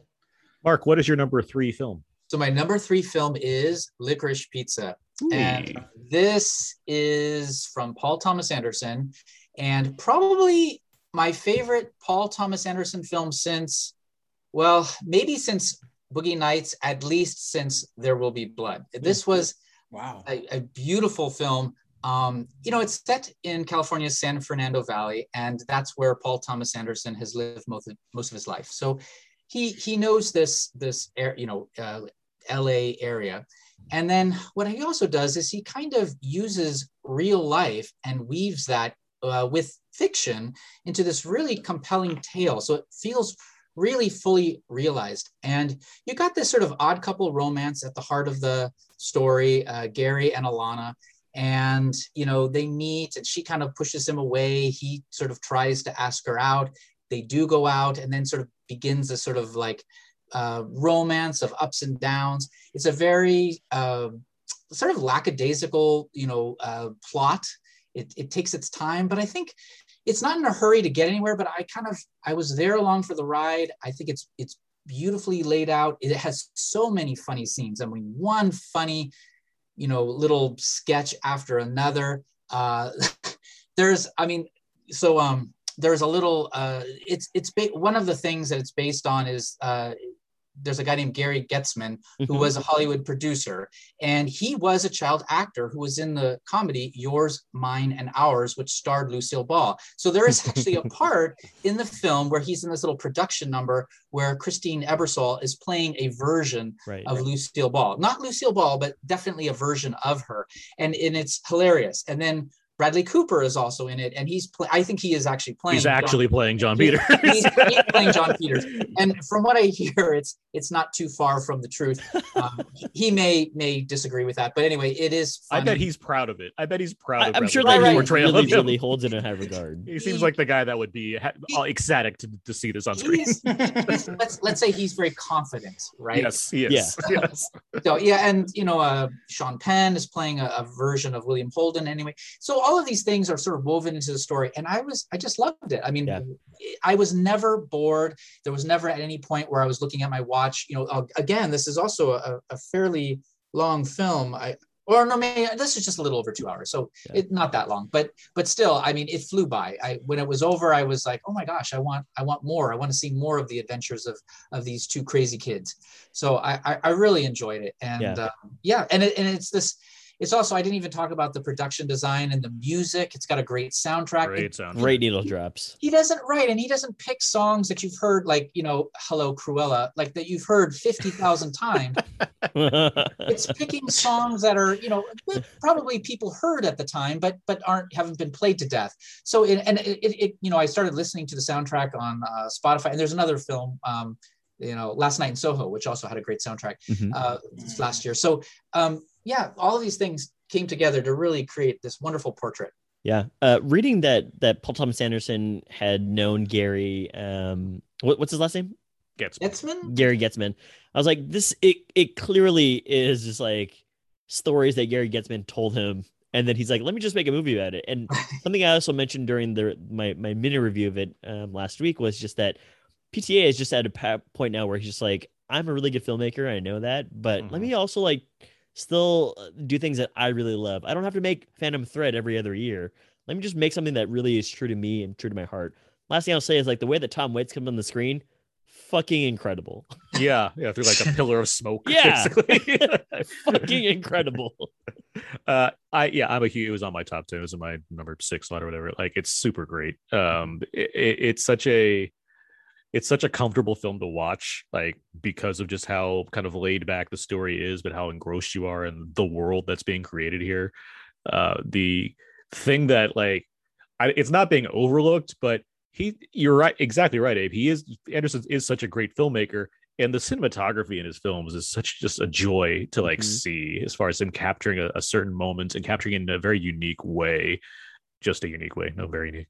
The way the camera moves through this 70s setting is like, you can get wrapped up in the plot of this all or the characters or whatnot, but like the way he's presenting so much of this is wonderful. There's a whole sequence where Gary goes into this like TV con thing where it's like one long shot of him walking into this thing, and you pass by John C. Reilly's cameo as Herman Munster. Yes. but like the way it's shot, it's like over his shoulder, so it's very obscure, like watching all this play out.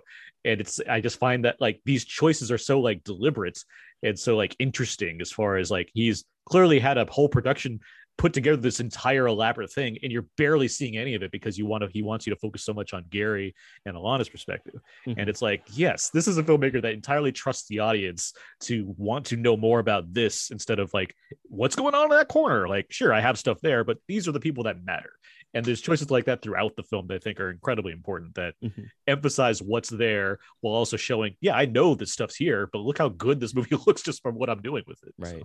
Yeah, I didn't mention, but Benny Safdie plays an LA politician. And even, I mean, the side character also has this sort of poignancy and sadness that's, imbued into his character. And that's also based on real life. And there's just such a depth to all of these like characters. It's amazing, actually. It's the kind of thing where he has like, full books written about each of these people, and he just shows you as much as he needs to for the film. Yeah, itself. when he writes the official novelization, just the way that they did with like Once Upon a Time in Hollywood, it's probably gonna be like 2,000 pages. I mean, speaking of that, this movie is a great double with Once Upon a Time in Hollywood, as far as that, Right. and like just the laid back storytelling going on. It's like, let me just throw you into this world. Right.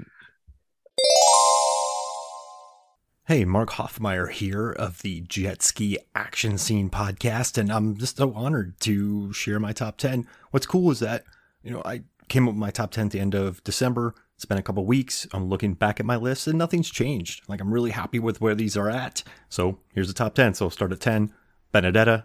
Number 9, Bergman Island. Number 8, Dune. 7, Petite Maman. Little Mom. Yeah, so good. Oh my gosh. The Worst Person in the World is number 6. The Suicide Squad is number 5.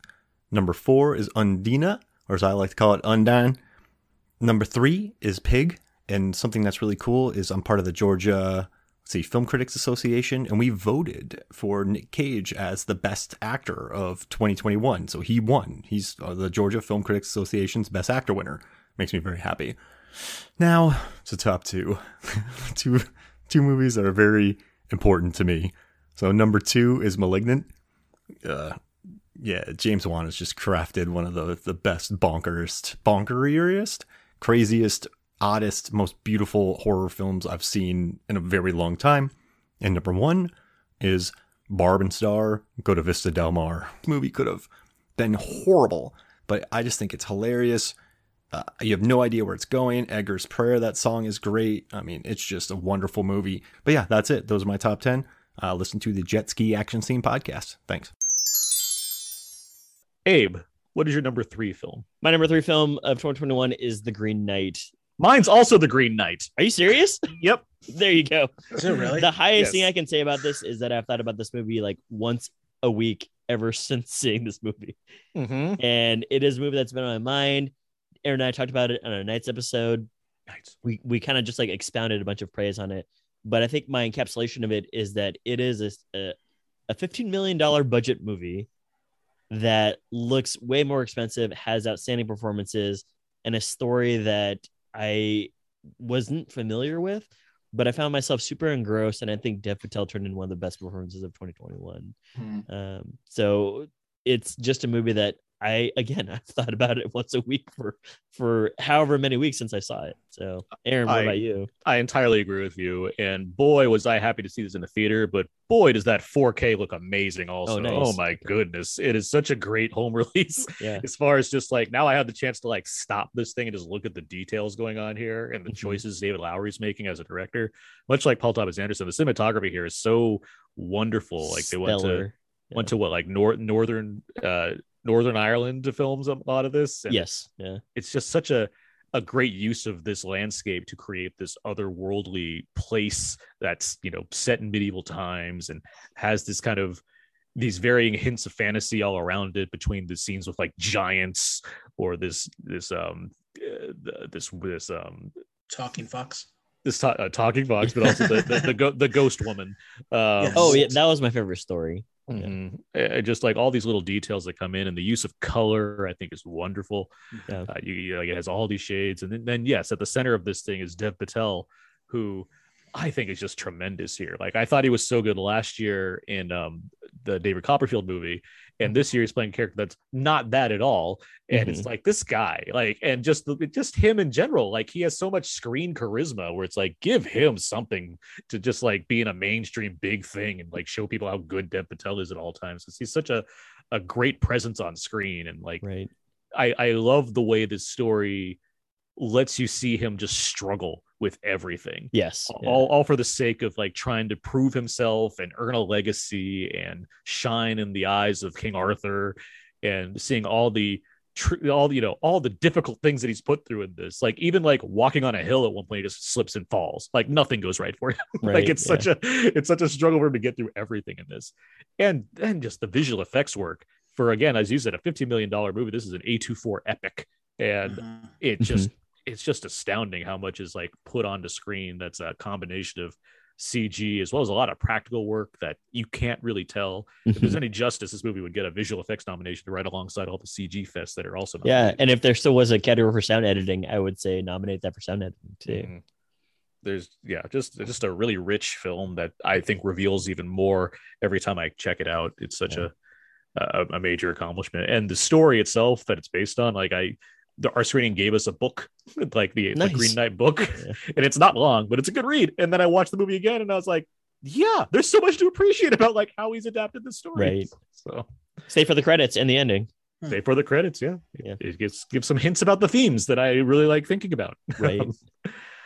I just want to support please. everything you guys have said. I had it at my number 9, and I didn't get to talk about it, but I think, I mean, everything you said is correct. And I think it's one of those things where it's an adventure, but reimagined as a series of moving paintings. And it's really, that's a great way to describe it. The atmosphere, just to revel and experience. And it's not so much to comprehend, it's just to enjoy. And they have these title cards and this sort of flowery old English fonts that are scattered to provide some sort of structure. But, you know, overall, it is just something to sort of enjoy. And you've mentioned Dev Patel. I will confirm he's great.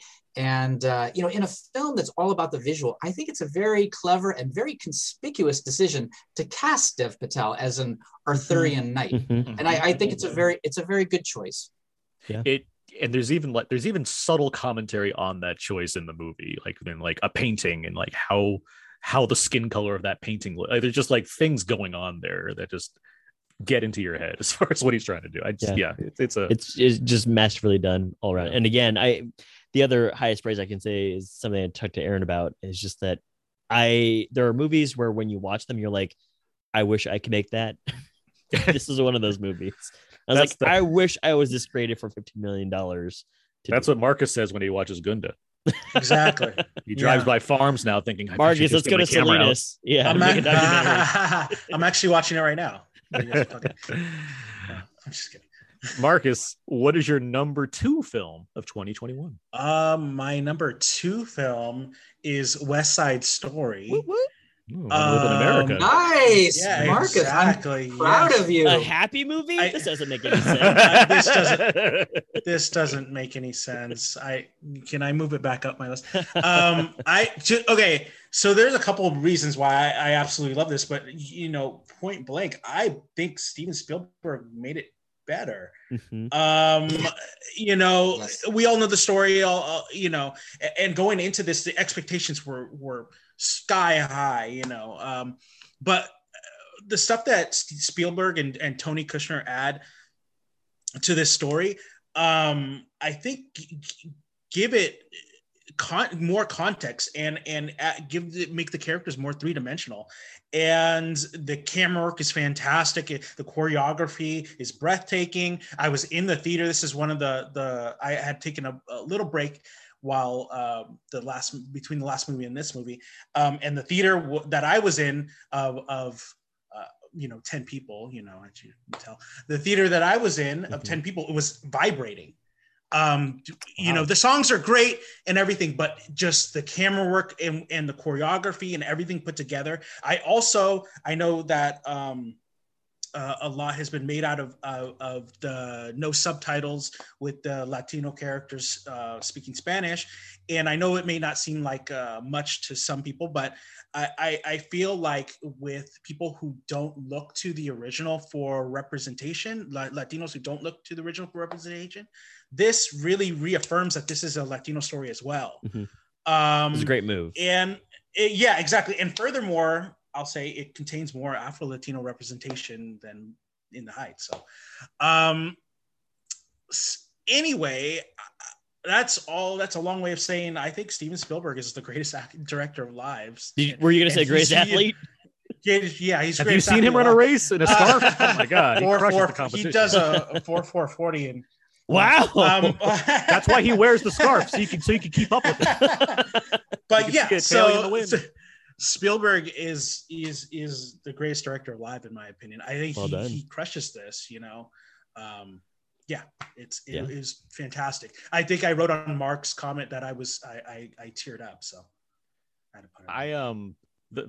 The best thing I can say outside of all the things that I've written and spoken about already on this podcast in my review is that I have no doubt that when I look back at my list, as this is not in my top 10, I'll probably rearrange it and put this in my top 10. Like it's such a good movie. As far as taking everything that you know about West Side Story and being like, what if I added this and put this spin on it and fleshed out these people and, did this stuff with Janusz Kaminski, who decided to really step up his game and deliver to the best way possible.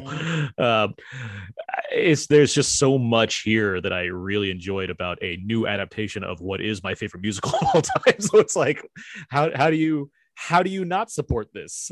And then America was like, well, we just won't go to the theater. And I'm like, okay, fuck you. Yeah, that was a bummer.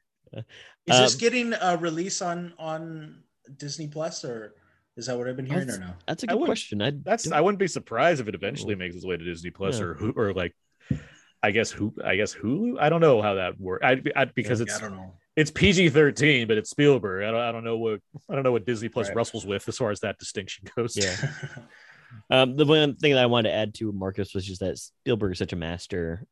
This is a movie. This is a musical that feels like a musical, but also feels like a movie that is very complete, and it is just something that really transports you. We talked about kind of going back to the theaters for things. This was something that was definitely like a spectacle type of movie. It was really, really great. Yeah, most definitely. It's an event. Yeah, that's a great point. That is something that I'm trying to emphasize in my crassness, where it's a movie that absolutely deserves to be seen on a big screen just as much as any giant big budget. I think this is a $100 million movie. It deserves to be seen all of the other hundreds of $1 million movies that have come out in recent years, just because of how much of a spectacle it is on the grandest of scales when it comes to movie musicals. Yeah. Right. Hi, Aaron and Abe. This is Jay from Life vs. Film, the large association of movie blogs, and Deep Blue Sea, the podcast, with my top 10 films of 2021. As usual, the list I've got on my own site is different from this one because I had UK releases, whereas I'm just going to do films that were readily available worldwide in 2021 for your list here. So actually half of my top 10 would be films that came out the previous year for you guys. But my top 10 is, my number 10, it's actually a TV movie, a film called Help, starring Jodie Comer and Stephen Graham, which is agonizing to watch. It's about the pandemic. Came out mid-pandemic, but it's incredible acting, phenomenal. But you'll know the other 9, so I won't give you to the most. So number 9 is No Time to Die. Number 8 is Greenland. Number 7 is Dune. Number 6 is Oxygen. Number 5 is Barwon Star, Go to Vista Del Mar. Number 4 is The Suicide Squad. Number 3 is Spider-Man No Way Home. Number 2 is Last Night in Soho. And number 1, in lieu of any new additions to the Deep Blue Sea franchise last year, number 1 was The Mitchells vs. the Machines. Thanks for having me on again. I look forward to being on again in the future. Thanks, guys. Happy New Year. Mark, what is your number 2 film of the year? So my number 2 film of the year is Coda. And all right. Simplicity is the ultimate sophistication. And Coda is a very simple saga. It's just a chronicle about a girl who triumphs over different challenges by juggling her talents and interests with the demands of her family. And yes, it is a formulaic account, but it's the way that those elements are creatively put together that matters. And it's the way it engages your emotions. I found myself so engaged. I teared up several times throughout this film because I just felt like the story of this girl, Ruby Rossi, played by Emilia Jones, who I think gives one of the best performances of the year, is so compelling. And then she has a family played by actors. Troy Kotsur is her father, Daniel Durant is her brother, and Marlee Matlin plays her mother. None of them can hear. So they want her to help out with the family's fishing business. She wants to sing. And it all culminates with this performance that I just was weeping, where she's on the stage and they're in the balcony, and you'll have to watch the film to understand why it's so powerful. But it's a portrait of humanity that really engaged me. And it is one of those films that I think people have a tendency, I put it at number 2, so I've really found it powerful. But I know it's the kind of film that a lot of people will dismiss as like, oh, well, this is just a story that I've seen before. But I don't think stories like this always engage your emotions in the way that this film did. And I thought it was a really charismatic ensemble. So I think the 4 actors work well together. It has some nice music. Emilia Jones is a good singer. She is a British woman, but she plays an American very convincingly. Once again, I was surprised to find out she was an American. It's just one of the most engaging stories about people. And it is an uplifting story, and I do like those. So that's why it's my number 2. Mm-hmm. It's a really solid movie. I really like it's a, you can call it a sentimental film, but that doesn't make it a bad thing whatsoever. I do think it knows how to play into the family aspect quite well. It delivers on the drama in the ways it needs to, regardless of whether or not you can tell where this thing is going. It is about the journey. And I do think it's a really solid journey to be on. I agree with you about the ensemble. It's a really strong ensemble. And I do think with Troy Kotsur in particular as the father, he's very good in this movie. Everybody's very good in this movie, but there's different degrees that he has to play, as far as sometimes being humorous, sometimes being dramatic, playing other, like there's just stuff that I really appreciated in coming out of this film. There was I want to make a mention of something of how it was filmed. That there were long sequences without vocal breaks where you watch 2 people sign for an extended period of time, which I don't think that I've seen in a while in film. You don't see it all the time. And I really appreciated that. For representation purposes, yes, but for a movie that was this easily digestible, I guess, that a lot of people saw, it's good to see something like this. For sure. Yeah. The use of ASL in this film, I think it's a strong effort to, I don't know if normalize is the right word, but the way it relies on that as the language of the film is very effective. Yes.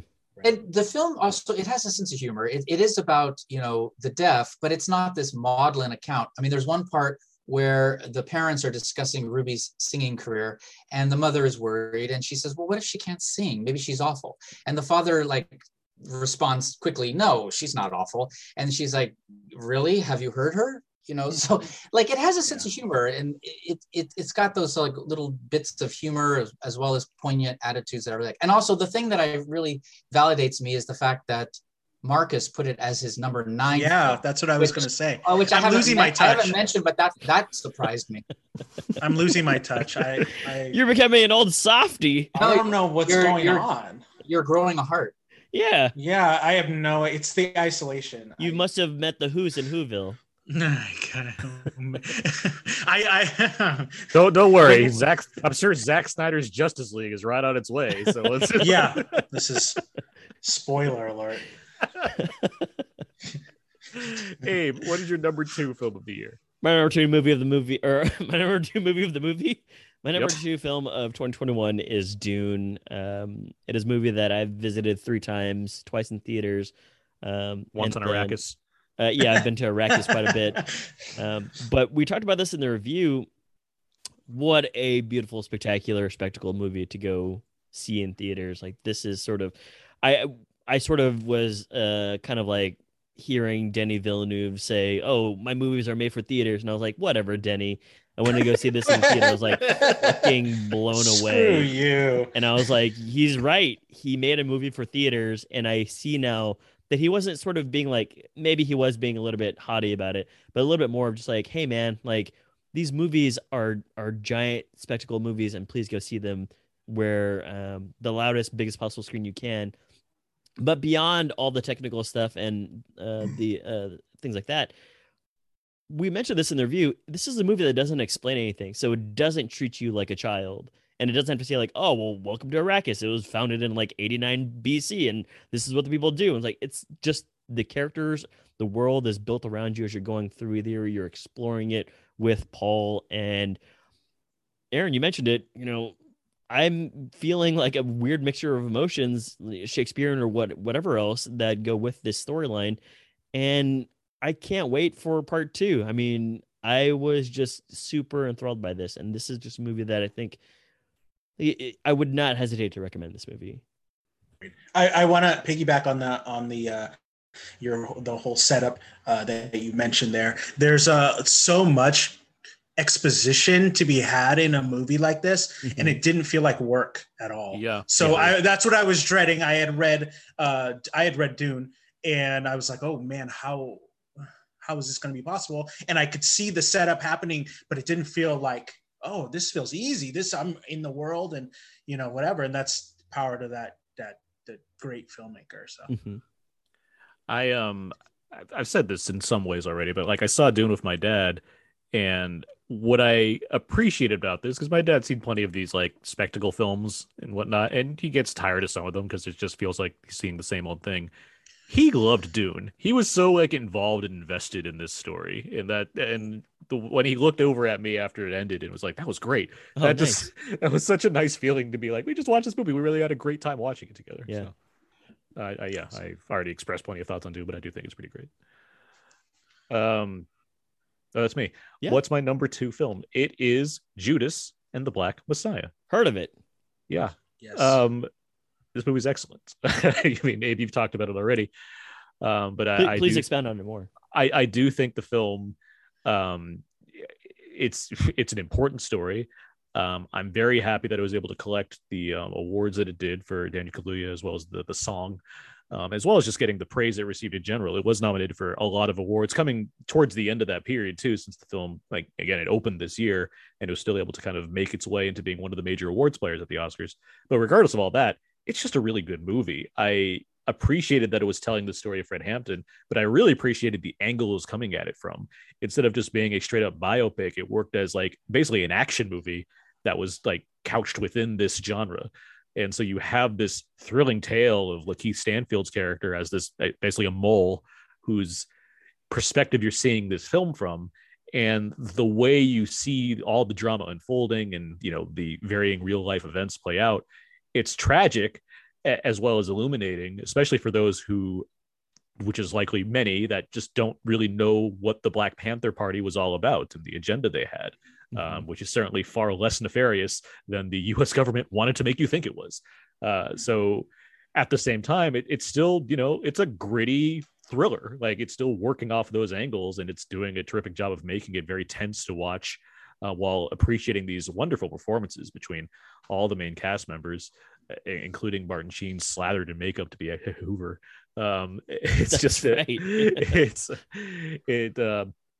I was just really taken by the film. Like I was really excited by it from that trailer you mentioned, Abe, from the start, where I was like, yeah, I can't wait to see what this is. And I was very happy that it just delivered all the way through on being something that felt like it had a lot to say, had a stylish way of saying it, and got the best people for the jobs to be involved in making this thing come to life, from a debut director to, or at least a debut mainstream filmmaker, no less. So I was very happy with Judas and the Black Messiah for sure. Nice. Hello, Out Now. This is Alan coming in with your top 7, because, 10 is too many, but 7 is just right. Number 7 is going to be Spider-Man No Way Home. Number 6 is going to be Ron's Gone Wrong. Number 5 is going to be Cruella. Number 4 is going to be No Time to Die. Number 3 is going to be The French Dispatch. Number 2 is going to be Dune. Number 1 is going to be The Last Duel.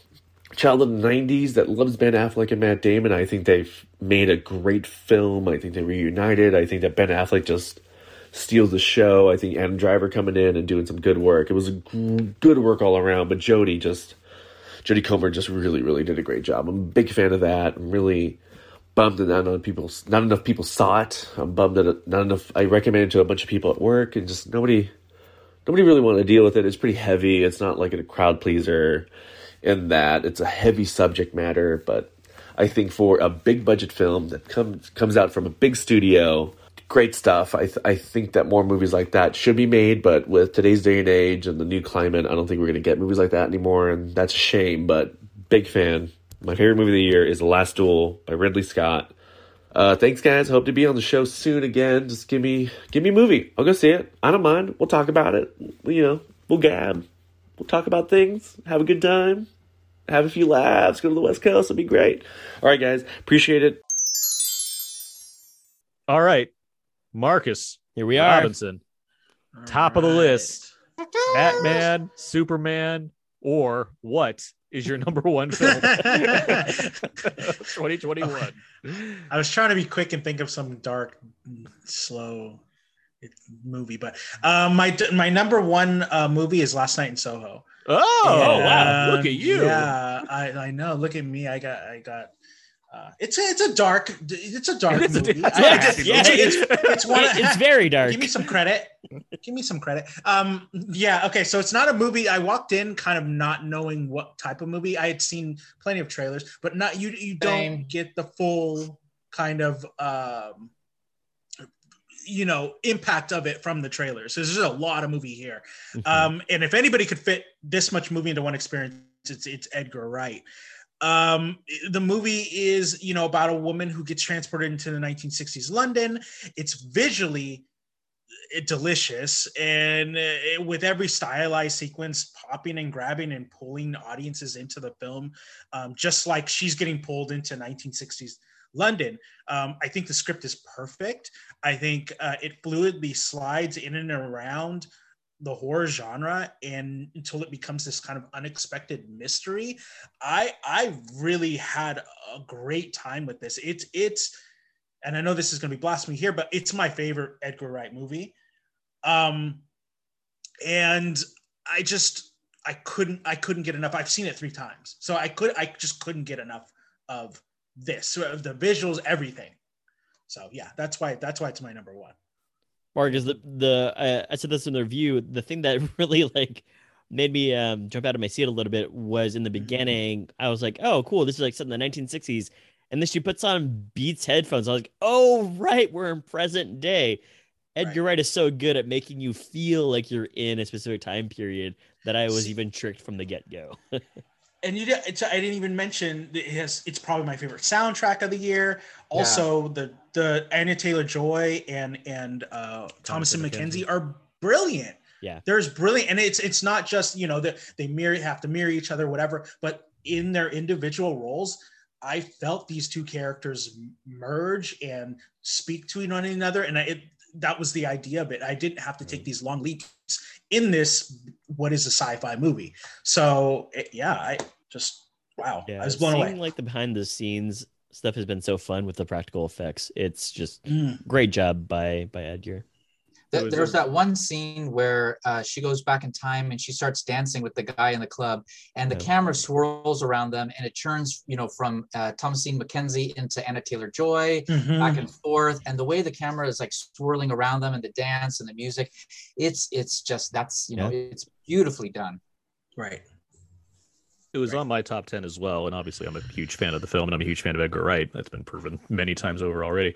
But I agree with you, Marcus, as far as how good this script is, and I know it's not necessarily backlash, but I know there's detractors on it based on just certain things it's trying to do. Where I think it comes together really well. Like I don't think it has like certain ideas that are worth exploring, and it's a little messy because the nature of what's happening is messy. But I don't think it's a hard movie to track as far as like what you're getting and what it sets up and what it delivers on. And I really appreciated that from a director who has made films that have dealt with adult males or males that are coming into being more of an adult over the years. And here you have his first film that's dealing with female protagonists, and he has a female co-writer to help along with this. And it tells a very mature story. Like, it happens to be very stylish and ambitious in the way that Wright's films generally are, because he's very creative with his, use of camera angles and editing choices and visual effects.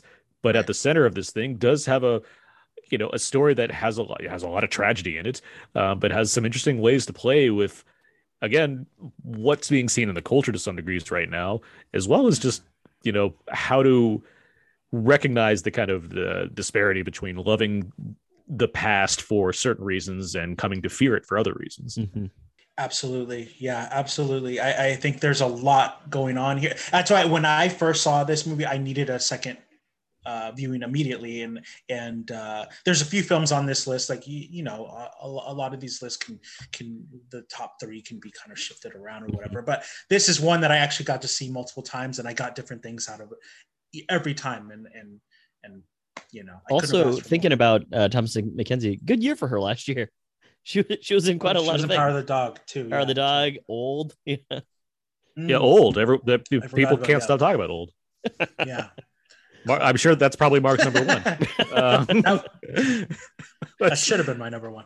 I have a pretty good idea what Mark's about to say, but Mark, what is your number 1 film of 2020? My number 1 film is West Side Story. Woo! All right. Oh, wow. So I walked into this film kind of with my arms folded, like, why do we need to remake this film? Who is this Steven Spielberg?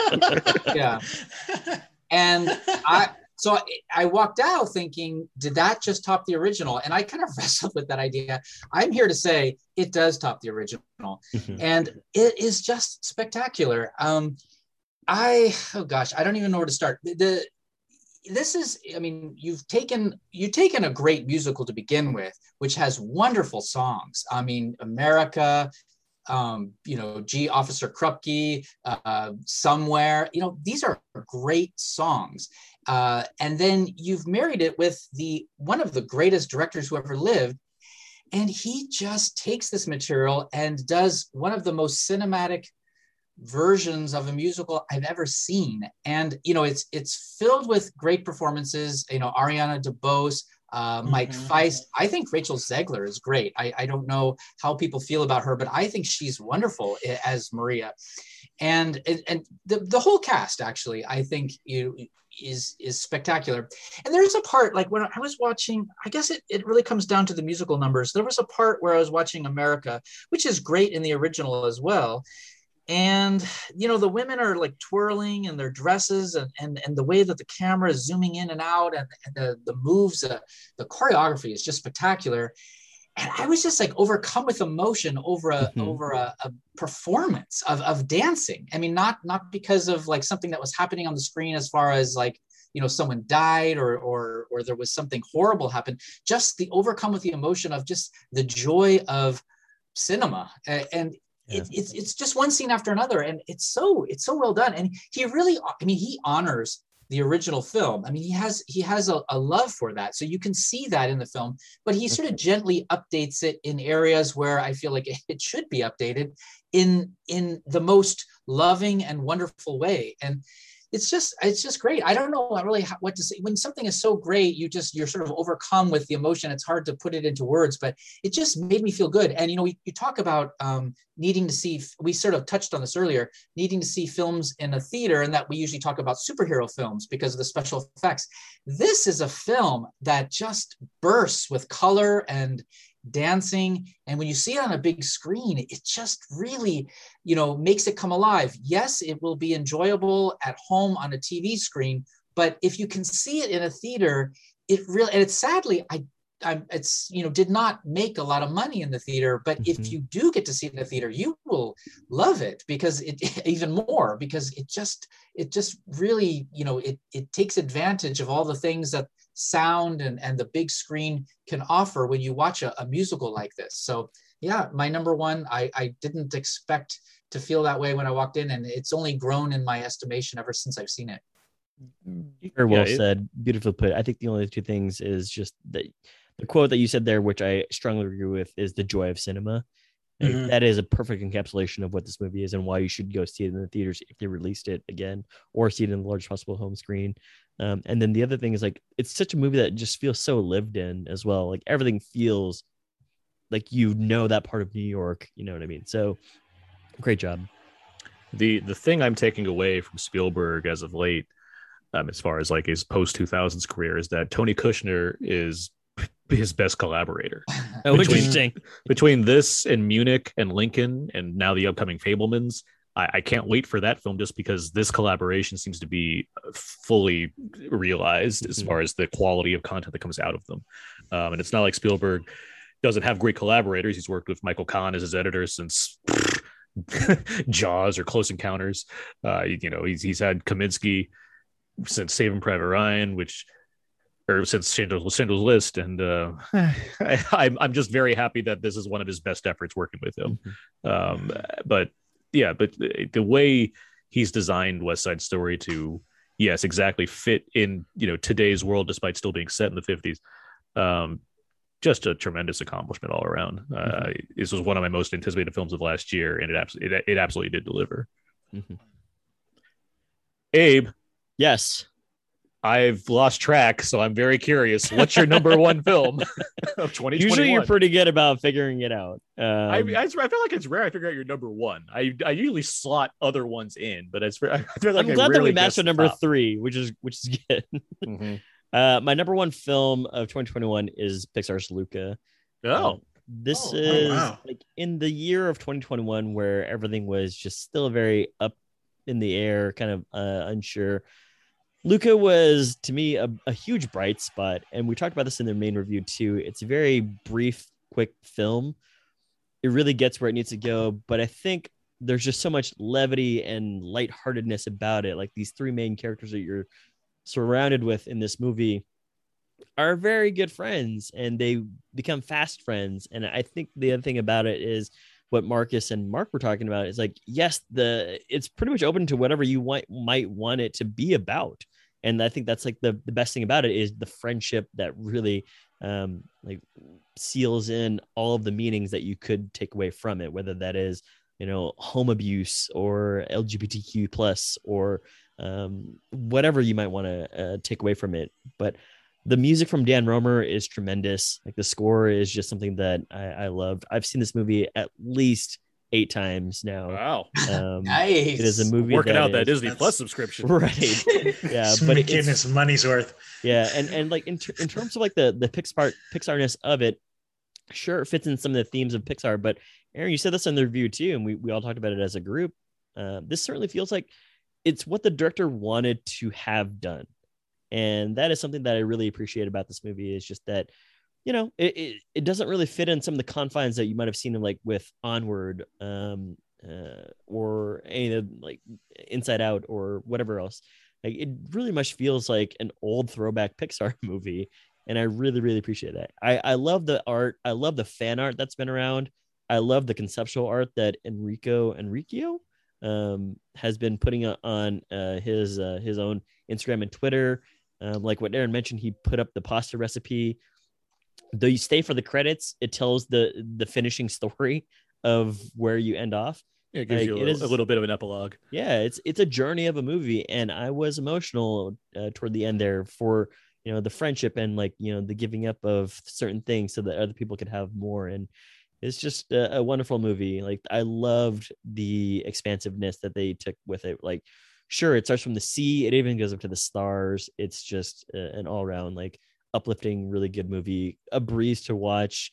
Sometimes you could just leave it on in the background as well. Like, it is probably one of Pixar's best in the last I don't know, 5-6 years, 7 years. So.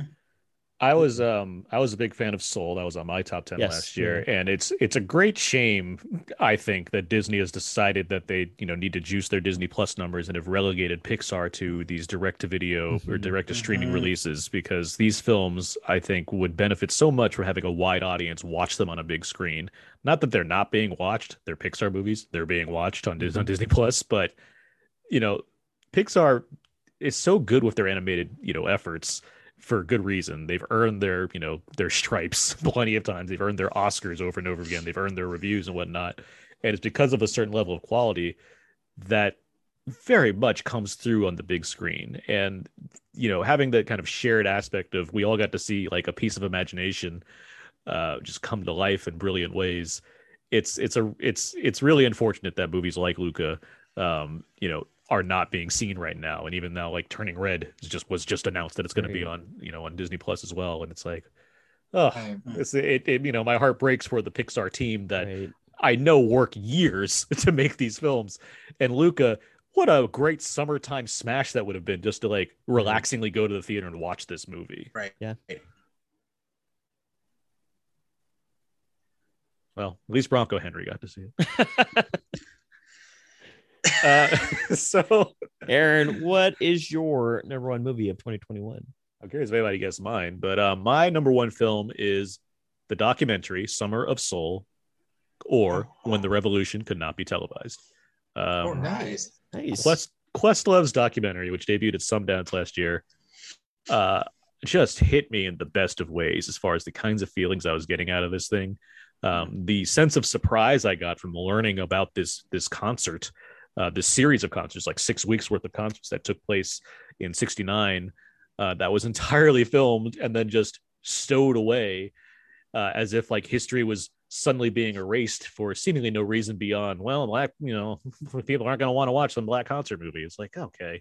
I'm so glad with some of the greatest artists who ever lived. Yeah. You have Stevie Wonder, Nina Simone, Sly and the Family Stone, The Fifth Dimension, Mahalia Jackson, Gladys Knight, in the Pips, BB King. It's so many people. And it's, this whole thing. I mean, for one thing, editing award needs to, I would, if there's one Oscar nomination, I'd be super happy to see it'd be an editing nomination for this movie. The fact that he was able to bring all of this together and put it together in a way that's not just a clever concert film, but one where each segment of the concert ties into various things going on with Black society during the 1960s. And I thought that's such a clever way to put this together, along with having one of the better uses of talking heads I've seen in a while for a documentary, by having people that were either in the part of the concert, like The Fifth Dimension, for example, or having concert goers watch the footage of themselves basically at this concert and then reflect on that. I mean, it's such a wonderful effort that feels like a historical document that happens to be wildly entertaining, as well as just something that's important for people to see if they want to both experience what life was like to some degree at this time, as well as just be entertained by it. Their musical numbers are wonderful to watch. Stevie Wonder opens this movie with a phenomenal solo where he's just jamming out in front of a live audience in the rain, no less. And then you have moments people talking about the moon landing, and specifically Black people talking about the moon landing, where they're I don't care about that.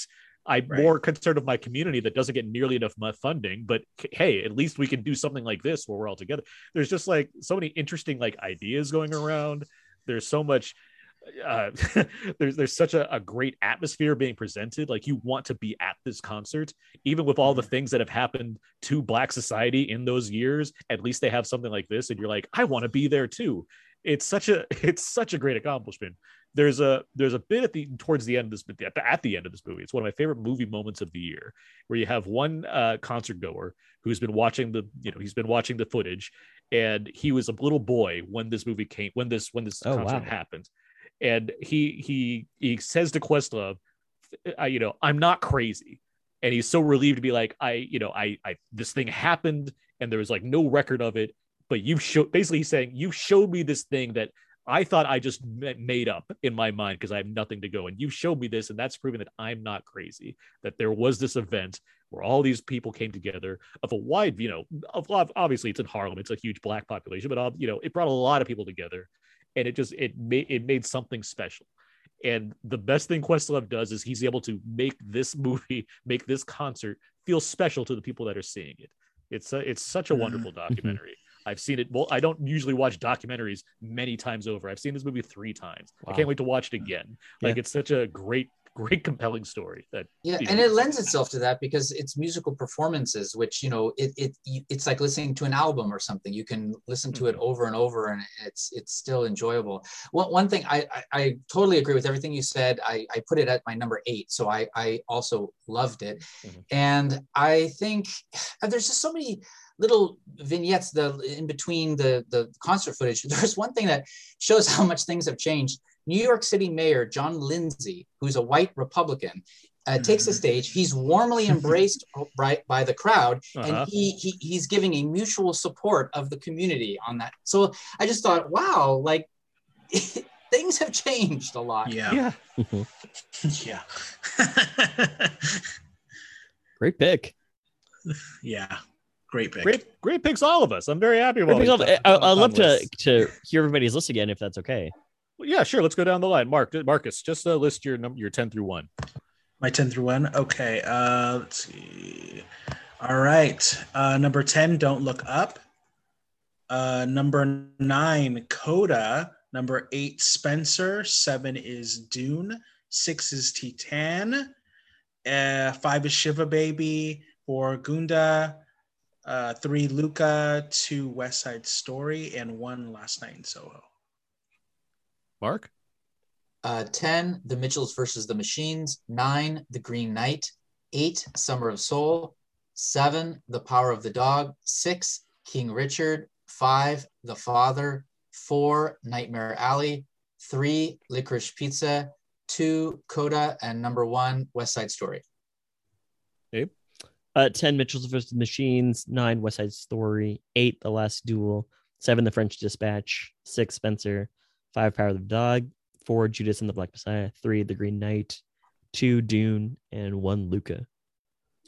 My number 10 is The Power of the Dog. 9, The Last Night in Soho. 8, In the Heights. 7, Licorice Pizza. 6, A Hero. 5, Dune. 4, The Mitchells versus the Machines. 3, The Green Knight. 2, Judas and the Black Messiah. And 1, Summer of Soul. Great. Wow. Yeah. Awesome. Great picks all around. So we've done it. We've gone through our top 10 films of the year. Yes. First up, let's throw in some runner-ups here. Yes. I know I have an 11 through 20, but how about you guys? Marcus, what were your runner-ups for the year? Okay, let's see. I actually wrote those down. Like, I have this in front of me. All right, I do. Yeah. So I got it. Okay, so I got Licorice Pizza, Green Knight, In the Heights, Judas and Black Messiah, Come On, Mitchells and the Machines, Encanto, Annette, which I can't stop thinking about, Benedita, Godzilla vs. Kong, hey, Fireplace 2, yeah, Candyman, Summer of Soul, Violet, and The Eternals. All right. Nice. Yeah. Top 25. I guess that's love it. Yeah. Mark, how about you? Have any runner-ups? Yeah, so this is my 11 through 20. Encanto, Luca, Dream Horse, Eternals, Belfast, A Quiet Place Part 2, Barb and Star Go to Vista Del Mar, Lamb, Last Night in Soho, In the Heights. If we've been hearing various clips of our top 10s, I know Barb and Star Vista Del Mar has come up quite a bit. Quite a bit, yeah. This list. I didn't realize we're all so pro Eternals on this podcast, but yeah. It's a good movie. Yeah. It took some chances. Did it all pan out? Not really, but hey, it took those chances. You know, I put Eternals there because I feel like it did something different. I agree with you. Yeah, I loved Shang-Chi. You know, I enjoyed Black Widow and what was the other one that and Spider-Man, obviously. I the biggest hit of forever. Yeah. But what was that movie called again? Spider-Man, I enjoyed all of those, but I just thought Eternals did something a little bit different, and I really appreciated that. Fair enough. Indeed. Abe, you have any runner-ups? Some of the runner-ups that I had there, and then some of the ones that were notable. This is all in no particular order. The documentary Val, The Suicide Squad, Don't Look Up, Candyman, Halloween Kills, House of Gucci, King Richard, Last Night in Soho, Licorice Pizza, Malignant, No Sudden Move, Shang-Chi, No Way Home, Macbeth, and Zack Snyder's Justice League. And a special Zag, because this is not a movie, but Bo Burnham's inside. It actually didn't qualify for it's not an hour and a half, but again, it's more earmarked as a TV special, but I thought that was a masterpiece. I flirted with that in my top 50 because it's a movie. Like I got it as a movie. It's very good for sure. Certainly worth recommending. Yeah. My 20 through 11, 20 going down. The French Dispatch, Pig, No Sudden Move, Tragedy of Macbeth, Godzilla vs. Kong, Shiva Baby, Bad Trip, The Harder They Fall, Quo Ida, and West Side Story. You know, I like that you put Bad Trip. I have not heard that film mentioned much in any kind of list, and I thought I enjoyed it. Bad Trip should be mentioned more because it's hilarious. Yeah, no, absolutely.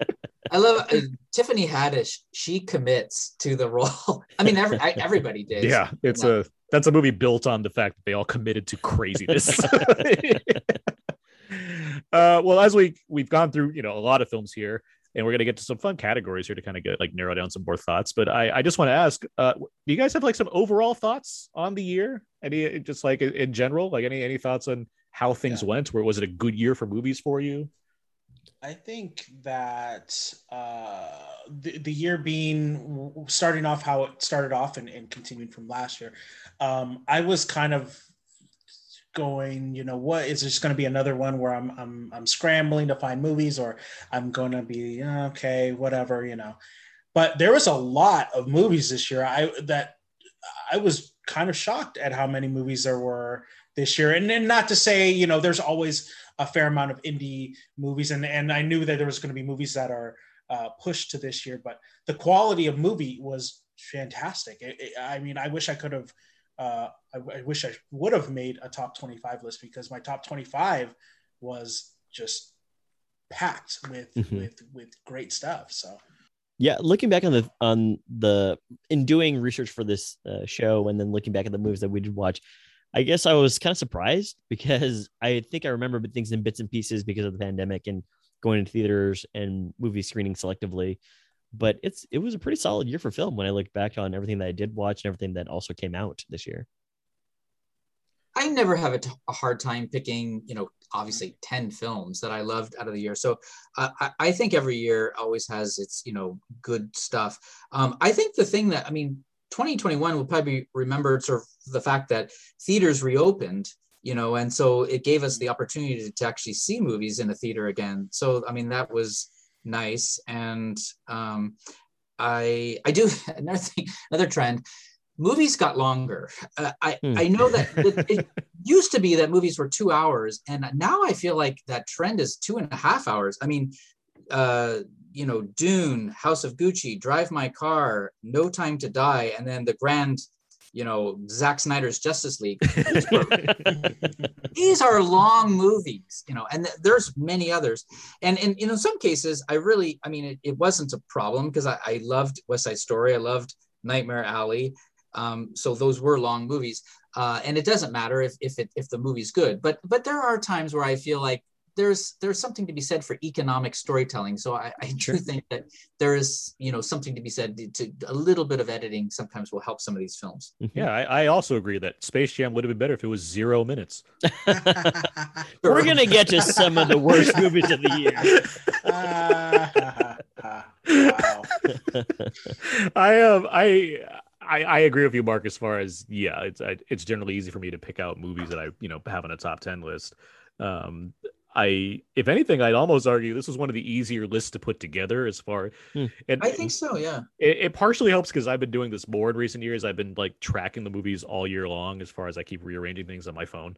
So like I always have a running list of like what I like the most, and I don't have to like think about it too hard. But even regardless, I just even then, like still having a list, I'm still like sliding stuff around constantly. But like this year, it felt like sometimes I get hung up on my 6 through 10. I'm like, what's gonna go? This year, I was just like, what's number 10? And I'm like sitting there with like West Side Story and Power of the Dog and the Harder They Fall, honestly, was like sitting there too, because it's like it's so fun. And it's like, what's gonna be here? But overall, no, there's so many movies that I really enjoyed, and as I usually do, because I feel like there's plenty of good stuff that comes out on a yearly basis. Sometimes you just gotta find it. But it did, like, there was a benefit from, yes, getting to see a lot of movies in theaters. Some movies I didn't get to see in theaters. Judas and the Black Messiah, for example, I did not get to see in a theater. But I mean, there's so many like ways to see stuff lately where it's nice to have like a variety of films in my top 10. Like that's what I look at, and it's not like I don't necessarily try to do that. It's not like I'm like I need an international film, I need a documentary, I need this, I need that. It's just more of it's just how it's stacked up. But it's cool that I was able to just see a variety of films as I have and find my way to forming a top 10 that seems to have a lot of very eclectic, I guess is the best way to say. Yeah, I dig when people do that as well, though, where they do choose, what's my favorite foreign movie of the year, and then kind of place it in the top 10. But yeah, or beyond that, my favorite technical aspect movie or whatever else. But yeah, it's good choices. Before I skip past this too far, we did have some listener feedback in this realm of things, and I asked what are your favorite films of the year, and Chris was able to write in with a few things here. He wrote Saint Maud, Come True, PG, Psycho Gorman, Dune, The Mitchells versus the Machines, Dune again, The Trip, Shiva Baby, The Green Knight, Another Round, Jacob's Wife, and Dune. I think Chris is a fan of Dune. Oh yeah, nice. That's going to lead us into the next question, actually, and I have another feedback question to answer this one. So I want to go over some of our favorite performances of the year. And I'll just highlight Chris's answer right again. He wrote something there. He wrote, I know it's been said, but the bagpipes in Dune gave me shivers of the cinema. I don't know if that's a performance, but okay. Also, somebody had to play them. Also, Morfred Clark in Saint Maud. Finally, Mr. Nicolas Cage cooking a meal for his enemy in Pig and making him cry. So those are some of Chris's favorite performances. But how about you guys? Marcus, any favorite performances that you want to highlight? I liked Ariana DeBose in West Side Story. There's 3 that I want to really point out that didn't make my top 10 list, but I really love the performances. Denzel in Tragedy of Macbeth. Agreed. Is just brilliant. Also, Willem Dafoe in Nightmare Alley. Also, Richard Jenkins in Nightmare Alley. I thought he was giving me very like John Huston Chinatown stuff. Oh, I can see that. Interesting. Yeah. Alive. I was loving it. So yeah, there we go. I think Strathairn is great in there too. I'm a big fan of Strathairn. Right. Yeah, I agree. I thought he was really good. But don't do the spook game. Yeah. My favorite performances I kind of already talked about, but I will just King Richard with Anjanou Ellis and Will Smith. I thought the pair of them, and then West Side Story. I like the entire cast, but Rachel Zegler, Mike Feist, and Ariana DeBose, I think, are worthy of praise of the most. And then one movie we haven't even mentioned yet. I saw it recently, and it's a quartet of 4 performances. Mass. Yes. Okay. It's just a very stagey kind of production, but it's about grief and about a school shooting, and the 2 parents, 2 that were the parents of the child that was killed, and then the parents of the child that did the killing. And really an interesting little theater piece that I thought was really well done. Yeah, that's a good way to describe it, because I feel like we have similar thoughts where it's like, yeah, the acting is really great. It was the movie itself. It's like, yeah, all right, it does the job, but the acting in particular is obviously the highlight. And I feel like, I mean, they're all good. I do feel like Ann Dowd is really good and everything. She was in a movie several years ago, and I didn't even like the movie because it made me so uncomfortable, but it was called Compliance. Yeah. And she was good in it. And she just has this ability to play these like sort of sad sack characters that you really want to just give her a hug, and that's sort of how she comes across in Mass. And Hereditary. What's that? Hereditary. Yeah. But Martha Plimpton, Jason Isaacs. Jason Isaacs, I loved him in this. Yeah. And Reed Birney. Reed Birney. Yeah. Reed Birney. Yeah. All four of them I thought were really good. Anyway, we didn't talk about Mass at all, so I just wanted to give a shout out. That's a good shout out. Yeah. There's some I want to highlight. Yes, please. I haven't had a chance to, as far as top 10 goes, but as far as these movies, which I really like. Hidetoshi Nishijima in the lead of Drive My Car. I think he's excellent in that movie, as I do think of Amir Jadidi in A Hero. I think they're both two very compelling leads that they're dealing with a lot. And those are names that I'd love to see pop up more in award season, but hey, they are not in mainstream movies coming out of Hollywood. So good luck with that. But they're certainly worth mentioning. Similarly, I don't know, but Penelope Cruz in Parallel Mothers she's working with Almodovar and she's very good once again. The Worst Person in the World, Renate Reinsve, a very good lead in that film. We've already mentioned Jeffrey Wright in French Dispatch, but another supporting performance from a movie we talked about, John Bernthal in King Richard, I think absolutely deserves a lot of credit as well. As the coach. Yes, largely because of how against type he's playing his character, or he's playing a role. Like, we like John Bernthal, I think, for being generally a tough guy. And here he plays like the most exasperated nice guy. It's such a, I was so compelled by his performance. I was so like I like him in general. I've seen him in plenty of things, but I like seeing this side of him where he's, perpetually nice despite all of the things going in his way because Richard won't let up in his own quest. Right. It's certainly, worth mentioning. Yeah. Go ahead. I was going to mention, Marcus, I think you saw this movie recently too, a movie called Test Pattern. Featuring, there's an actress named Brittany S. Hall, who I think is very good in that film. Yes. Let's see, there's an actress in the movie Blue Bayou named Lynn Dan Pham, who plays a supporting character in that film. In a film that I think is generally well acted and well shot. I think it has some other issues, but I do think the acting's really good in it. But it's a really interesting side plot of that story that I think really shines based off both her performance and Justin Chon, who also directed. Right. Two more, and then I'll let you go. No, please, hit it. I think Olga Merediz in The Heights is wonderful. She has the big one of the biggest song numbers in that film that is incredibly emotional, and just the kind of warmth that she brings to that character, I think, is just really strong. And the ensemble of Passing, I think, is pretty terrific. Okay, good shout out. That's a great set of performances from Ruth Negga and Tessa Thompson and Andre Holland, among the others that are in that film. And that's a lot of good acting going on in all of these movies. Yeah, looking at all the titles and thinking about all the people that were in the movies, I'm going to shout out a few of them that we've already done just to give them additional praise.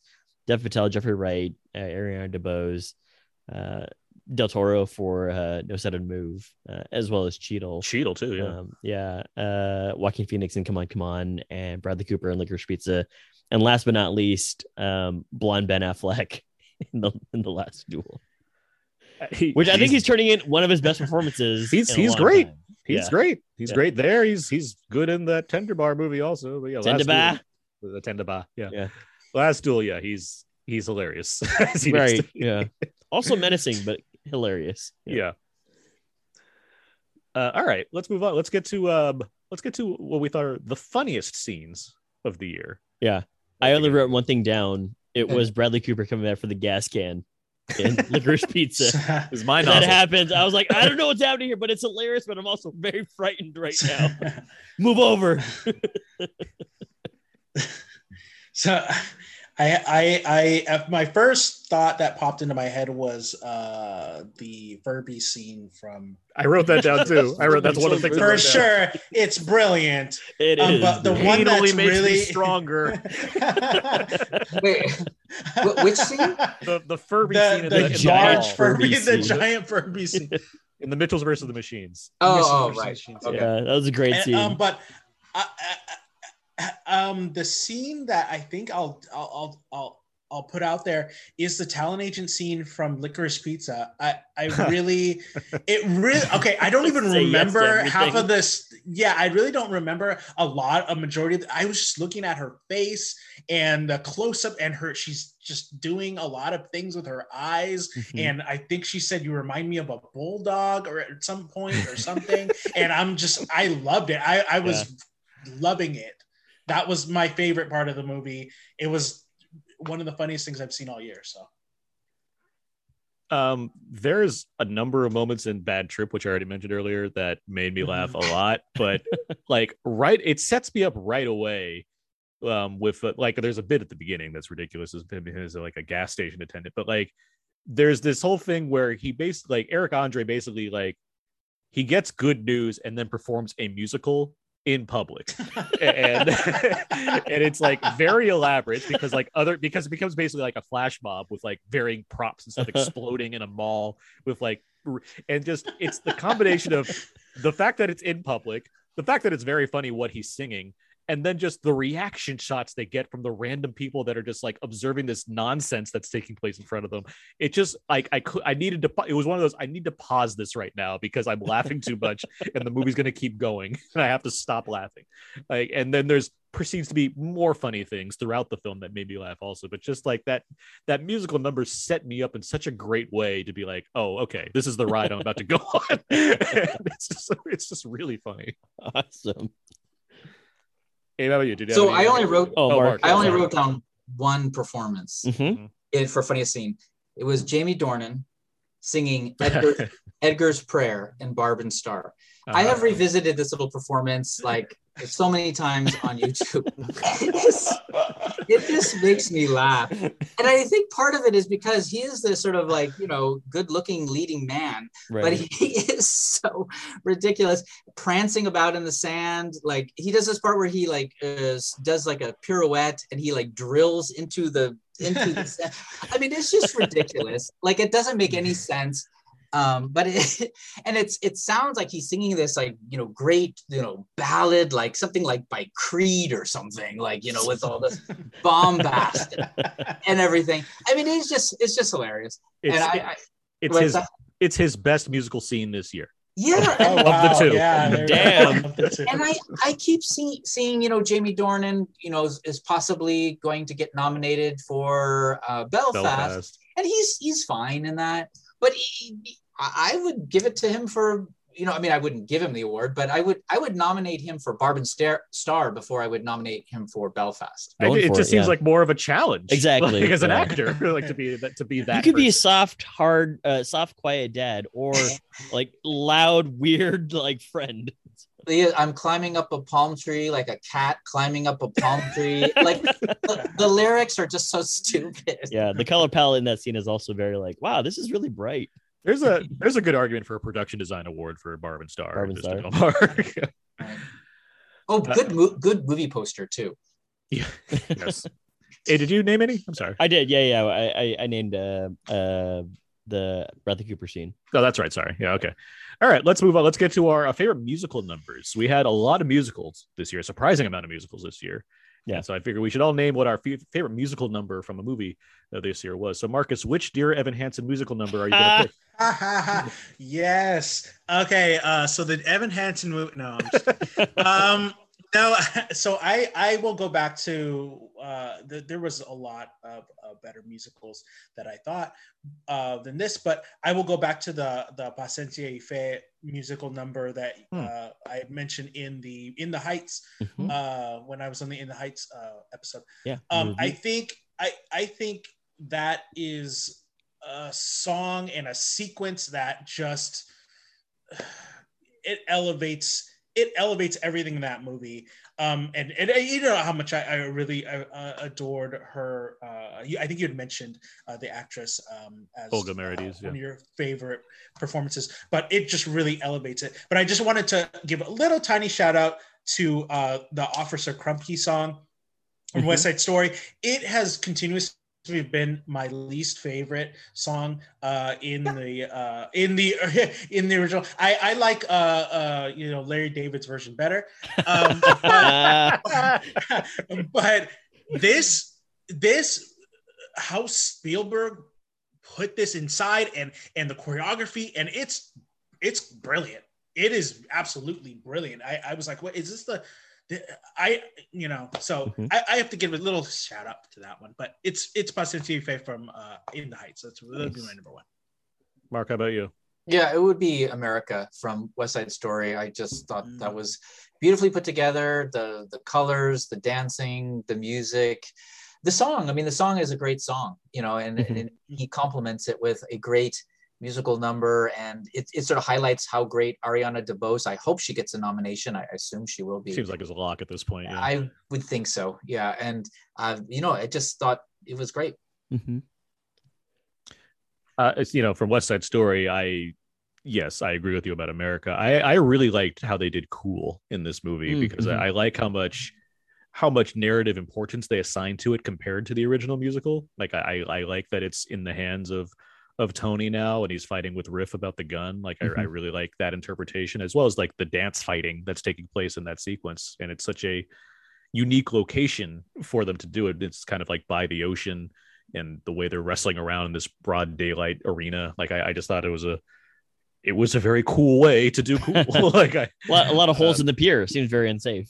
For sure. Similarly, speaking of like water, 96,000 I do think comes together. Oh yeah. And In the Heights. That's a close second for me. Yeah, that's a good one. And I can't not mention, speaking of Annette, Marcus, So May We Start right at the beginning. So May We Start. That would be my third one. It's brilliant. It's a really clever like one take shot that like gets you into the absurdity of the way Leo Carax makes a movie. And it's just also a nice, it's a banger. It's a nice song. It's a banger. It is. Abe, how about you? Just America in the Heights, or I'm sorry, America West Side Story. For everything that had to do, and everything we've talked about for the movie itself. So it was a movie it's a musical number that has been on my mind. And Mark, I'm sure both of us continue to appreciate we need to talk about Bruno as a song. I mean, that just keeps playing. That's a good song. It's a good song. I don't know. I mean, I guess they have their reasons, but I don't know why they decided to submit a song I can't even remember offhand because it's not a good choice compared to we need to talk about Bruno. That's the song that got me into the movie because it's about the third song in, and then after that I was like, oh, I actually really dig these other songs, including the song afterward, which is the two sisters singing. And it just makes me think of friend of the show Ken, Tall Ken, because 7-foot frame, rats on his back. It's just Green Eyes, Green Eyes, voiced by John Leguizamo. Tall Ken, But no, that's just a good. It is, Mark. I completely agree with you. I have no idea why Disney was like, this is the one that's going to hit. But it's like, this song right here is amazing. But whatever. I get that they only submitted one because they want everyone to focus on this one song. But why they chose that one and not what song was it? I can't even. It's one near the end. I think it's like the one like the one not even like Spanish? the. Oh, it's what is it? Not the one in Spanish. It starts with an O. Like it's Los O something. It is in Spanish. Oh, it is the one in Spanish. Spanish. Okay. Yeah. Those I mean, it's a are moving part of the movie, but the one that really got me was the Bruno one. So. That surprised me that they choose one. Like Disney always chooses like a bunch of their songs. And like remember that one year when it's like Enchanted had 3 songs nominated, but once won and it was great. I guess that's why, because they don't want that to happen again. But still, they chose the wrong fucking song. All right, let's move on. Let's get to what was do you have any most surprising films of the year? I talked about it, but it's basically just The Green Knight because I've thought about it a lot ever since. So you're surprised like how much you were affected? Yeah, by it. I'd say the same about Dune, honestly. Like I was expecting good sci-fi movie from a director I like, and I was like, oh, this is a great sci-fi movie from a director I like. I'm gonna go with Nightmare Alley. I did not expect to walk out of that film thinking this is going to be in my top 5 of the year, and I was just blown away by that film. I love it. That's a great feeling. Yeah. Mm-hmm. I'll name a movie that wasn't in my top 10, but I was surprised how much I loved. No, I'm just kidding. How much I enjoyed A Quiet Place Part 2. As somebody like super lukewarm on the first one. Just And like this Abe was- and I. At least, yeah, I was not really looking forward to it. I was kind of blown away. I was wow. This You know what was- else was blown away? A lot of alien faces. There we go. Yeah. Yeah, and I think in my top 20, that's the only one that's like I would say a bona fide smash. Well, actually, no, Eternals was also. I have Eternals there as well, but then also A Quiet Place Part 2 was like a bona fide smash. You know, big box office hit. Yeah, I liked part 2 more than part 1. I was very impressed with how it all came together.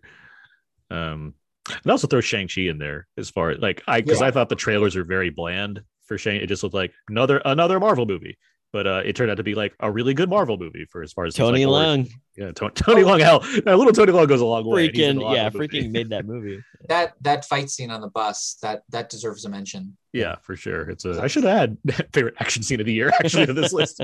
I can ask it now. Well, let's get to that later. That would be mine because I loved it. It's a good one for sure. Abe, did you have any surprise? You mentioned Green I Knight, mentioned right? Green Knight. Yeah. Tomorrow War, honestly, also. I really like that movie. Yeah. And I was surprised It by was how fun. much I like that movie. I think it's a good time. I think it could have been utter junk, and it's like no. Instead, it's actually pretty clever. Right. I think Chris Pratt has a lot to do with that too. I agree. I think he's in a good zone here compared to other movies where he's been positioned as a leading man. I think this, Passengers. I was thinking more of the like, and I don't even dislike the Jurassic movies, but like, who is he again? Like tough guy Chris Pratt as person. Yeah, what is his name? Everett Cole? It's like something Grady, I believe. Oh, okay. Owen. I think it's Owen Grady. Oh, okay. That's a tough guy name. How about most disappointing films of the year? What films were you disappointed by? I wasn't sure if I was disappointed by anything. That's why I didn't write anything. Well, that's not a bad place to be. Yeah. I will make a mention. I think I mentioned this before, but The Conjuring, The Devil Made Me Do It. And not like I was looking forward like this grand third Conjuring, whatever, but I think the movie for me was so whatever that it made me focus on how boring the Warrens are. And I think I mentioned this before. If they removed these people from the movie, it would make the movies better. They're so boring. So Annabelle. Yes, Annabelle Creation. Yeah, the second one. Let me just remove them already. They're so boring. They're very, very boring couple. So rest in peace, I guess. But I that was disappointing. I think I wasn't anticipating much, but what I got was nothing. Fair. Mark, did you have any disappointments? Well, I hesitate to say this because boy. I think it's appeared on all of your top 10 lists. I found Dune to be very disappointing. Oh. What? I'm read usually my- the one with the shocking stuff.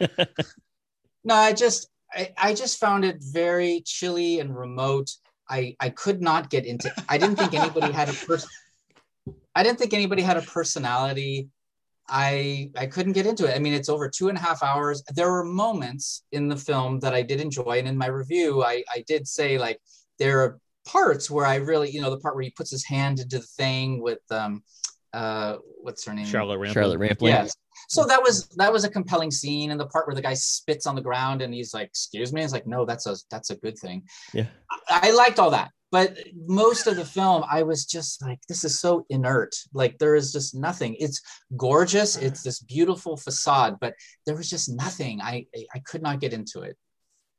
It's fair. Yeah, we'll have you on for Dune Part 2. Oh, for sure. And I will be watching it. So that's. I mean, I will. I give it can't. a chance. I have to hear the other part of the. Well, I hope the spitting pays off in the sequel. Well, that's the other thing too. Is it is half a film, so that also worked against it. I wasn't necessarily expecting a new comedy classic, but I did expect more from Coming to America. I was hoping there'd be more to get out of that instead of what I did get. And it was a shame because I think Eddie Murphy has a lot of talented people he works with, and they didn't come up with something better. Yeah. It's not like I'm I mean, despite having seen all of these movies and being very aware of the continuity, it's not like I expected Spiral to be like a great Saw film, but I was still disappointed in how tame it felt and how obvious it felt as far as its twists and not very inspired death traps that it had going for it. So I was like, and then Jungle Cruise, honestly. Good I 2/3. It was it good, a good like half, and Yeah, then there's sure. there's a specific part where I think pretty much everybody that was lesser on the film, which is a lot of people, can agree is like this is where the movie went off the rails. And Maybe yeah, even literally. pretty much, because I think there was a good adventure movie potential there, and that was akin to something like The Mummy, or any number of adventure river movies like African Queen or whatnot. But instead of just Jewel like of the Nile. Romance of the Stone. Romance of the Stone. not Jewel of the Nile. Sorry. It was like Jewel of the Nile because it wasn't that great. but it's just kind of like, oh, okay. I guess we're just not as clever as I thought this was going to be, and Sure. it just kind of died. So Yeah. Moving into it, Woo! from one thing to another, what were your least favorite films of the year?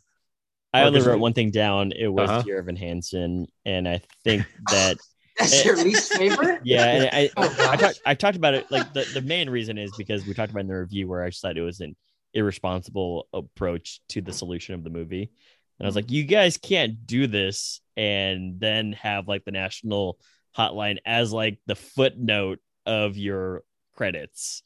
It's like what you're talking about here is very dark and disturbing, and Evan Hansen just completely makes like it his life. And I was like, this is a weird message. I mentioned this to Aaron like a few months later. I watched Ben Platt do this on the Colbert Report or the Late Show with Stephen Colbert. I was like, oh, see, the feeling from the musical is much more fun and fancy free and funny and whimsical. And this one, it's a dark retelling of it. And I was like, I don't know what's happening here, but this is just an irresponsible message. It stinks, as Jay Sherman, the critic, once said. All right. Marcus, okay, I'll go. you want to lay out your So it's a movie nobody saw, so I don't, it's wasted, I guess. But there was a Amazon Prime, no, not Amazon, but Paramount. I don't know what it was. One of those. It was called The Voyeurs.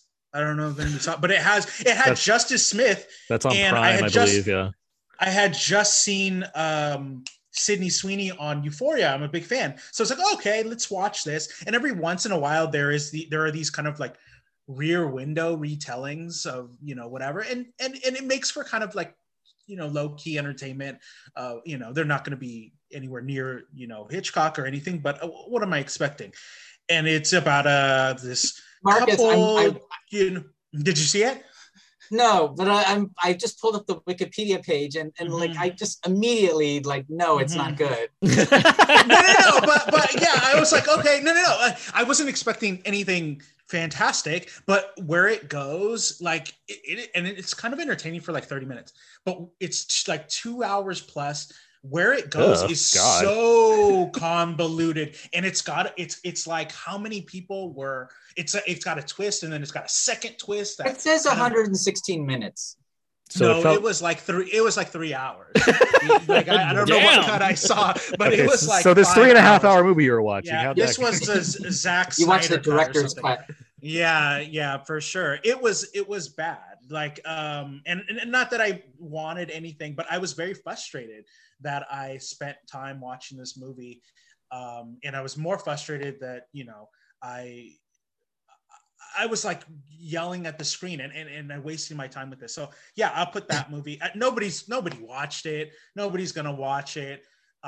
Because I watched it, it shows up on my little thing on my Amazon Fire Stick. Because you watch this, how about these? Reminds it, right. Yeah, exactly. It reminds give it a me bad every day review, that then I it watch won't. it. Yeah, one star it. Put a thumbs down so it won't suggest anything. Okay. There you go. We've solved your problem, Marcus. Thank you, We solved my technology. problem. Thank you. So This is why I mentioned it. So that 4.5 hour movie you didn't like. Got it. I think there's a whole genre of bad films that are inspired by Rear Window, and this, Yes, for sure. Sliver. This looks like one of them. Yeah, yeah, for sure. But sometimes there's like a little kind of B movie entertainment factor. This is like porn, but not fun at all. So like I didn't, and it's so it's a reverse Gunda. Yes, exactly. Oh. The ending is the one that I was very upset. It's very much like a Dallas kind of like it was all a dream kind of junk, but it's not that. But Okay. I'm not ruining it for anybody who's going to rush out and see this movie, but it's kind of that. Well, speaking of Rear Window knockouts, Mark, what was your least favorite movie of the year? So my worst film of the year was Zack Snyder's Justice League. Oh, wow. Wow. Okay. Yeah. Okay. What? Another 4 hour romp. Mark. I didn't even bother to write a review, and I think so, but I will encapsulate it. So 2017, Zack Snyder had the Justice League, and that was a disorganized mess. But at least it was only 2 hours. This was sort of his attempt to turn that mess into something watchable by expanding it over to 4 hours. Mm-hmm. And he didn't succeed. And I sort of resist using words like calling something a slog because it's such a cliche, but this was a slog. I mean, and dour, it's just so it's an ugly product. It's so synthesized and artificial, and it just wasn't even about people. It's just this assemblage of computer graphics, and it's about people trying to unite 3 cubes that want to take over the world or something. And it's just, I watched it. I actually watched it over, I want to say I watched it over 3 nights because I just kept turning it off. It was a real TV miniseries of Yeah, you watched it in acts. Yeah. Yeah. But I didn't. Yeah. That was a very entertaining review, Mark. I think you need to write that up. Just like, even like, I'll just give you the transcript from this and just use that in your work. I feel like early on the movie, you will know if you like this movie or not when you watch the Icelandic woman serenade Aquaman as he goes back into the as water. he litters on their beach. I feel like at that closed. Yeah, I didn't. I got the feeling that the internet liked it, and then I kept seeing praise for it, and I just couldn't summon up the energy to write this takedown of it. So I just completely fair. Yeah, completely fair. You know what I mean? Like I decided, I don't feel like, I feel like there's either people who love it or probably hate it, I would assume. But what it's well reviewed. I mean, it got the feeling I got was that people really loved it and like, oh, it's finally done a good job at making this film. And I thought it would just, it was more coherent. It has to be. Yeah, it was more coherent, and it made I understood more of it, but it was just too much. What if he had an 8-hour cut that was even more coherent? No, see, joking aside, I think if there was an actual happy medium reached between Snyder and Warner Brothers, where the movie was 2 hours and change, 2.5 hours, 2 hours 45, which it probably would have been if it wasn't a streaming exclusive. Sure. I think there's a movie that is great in there. As it stands, I think it's good, but yes, because of the opportunity to expand it as much as he wanted to, because it was going to be an HBO Max exclusive, I do think it shoots itself in the foot by just indulging in every single aspect that he'd ever want to. Yeah. Understandable. And it wasn't, it didn't make my number 1 worst film, but I will agree with you, Aaron. I didn't care for, well, you said it was a disappointment. I thought Coming to America was quite bad. I just thought it was basically just redoing the original film, but now just from the point of view, and then it actually betrayed the original character. Not that you have to like it's gospel, but Eddie Murphy is basically doing the same thing that he was against in the original film. So it's like, okay, we're just gonna make him forget that he wasn't against against an arranged marriage, and now he's gonna do the same thing. It's like, this is stupid. And then it didn't even play out in an interesting way. So I didn't care. I thought it was more than just a disappointment. I thought it was bad. The thing that I'm giving it is, well, it's also one of my favorite soundtracks of the year. So it's like, well, I didn't like this, but I like the music you gave me. I was waiting for you to point out The Woman in the Window, which is absolutely one of the worst movies of the last year. I didn't hate that as much. You know what? Another movie I picked that was kind of like that in terms of like Netflix things was Things Heard and Seen. Did you see that? Which one's that? Things Heard with Amanda Seyfried. Oh, okay. I remember that existing. It was like a haunted house story. Oh, is that the case? Is that with Kevin Bacon? Is that one? Or that's a different movie? There's another. Hold on. I forget who else was in it. It was Heard. James Norton. Oh, I see. Yeah, okay. This one. There's a movie the year before that had Kevin Bacon with Amanda Seyfried. It's also like a haunted house movie thing. Anyway, regardless. Okay, sorry. But that was also it didn't make my worst, but I hated that more than The Woman in the Window. It was just like it was just a non-entity of a movie, and it's always the bad thing where you watch a whole film and then you have this ending that just sort of like doesn't do anything, and I don't know. It's always the thing that you're left with after you walk away from the film, and that's always death. And Things Heard and Seen is a film that does not end well. Mm-hmm. Well, as much as I'd like to talk about how bad Space Jam: A New Legacy is, because believe me, I could easily do that because it's quite bad. It's not the top list. It's just a really bad movie. But like Infinite with Mark Wahlberg is garbage. The Woman in the Window is garbage. The Hitman's Bodyguard's Wife is a sequel to a movie I already didn't like, and it made it worse. They made a movie called Karen, and it's really terrible. But honestly, I mean, it's Red Notice. Red Notice is awful. It is, but they did all that press, Aaron, and it's made worse by the fact that it cost the amount of money that it did, $200 million, right. And it like looks like garbage, and it feels lazy. And it's just which one is nonsense. Red Notice. Yeah, Netflix's number one movie ever. Yeah.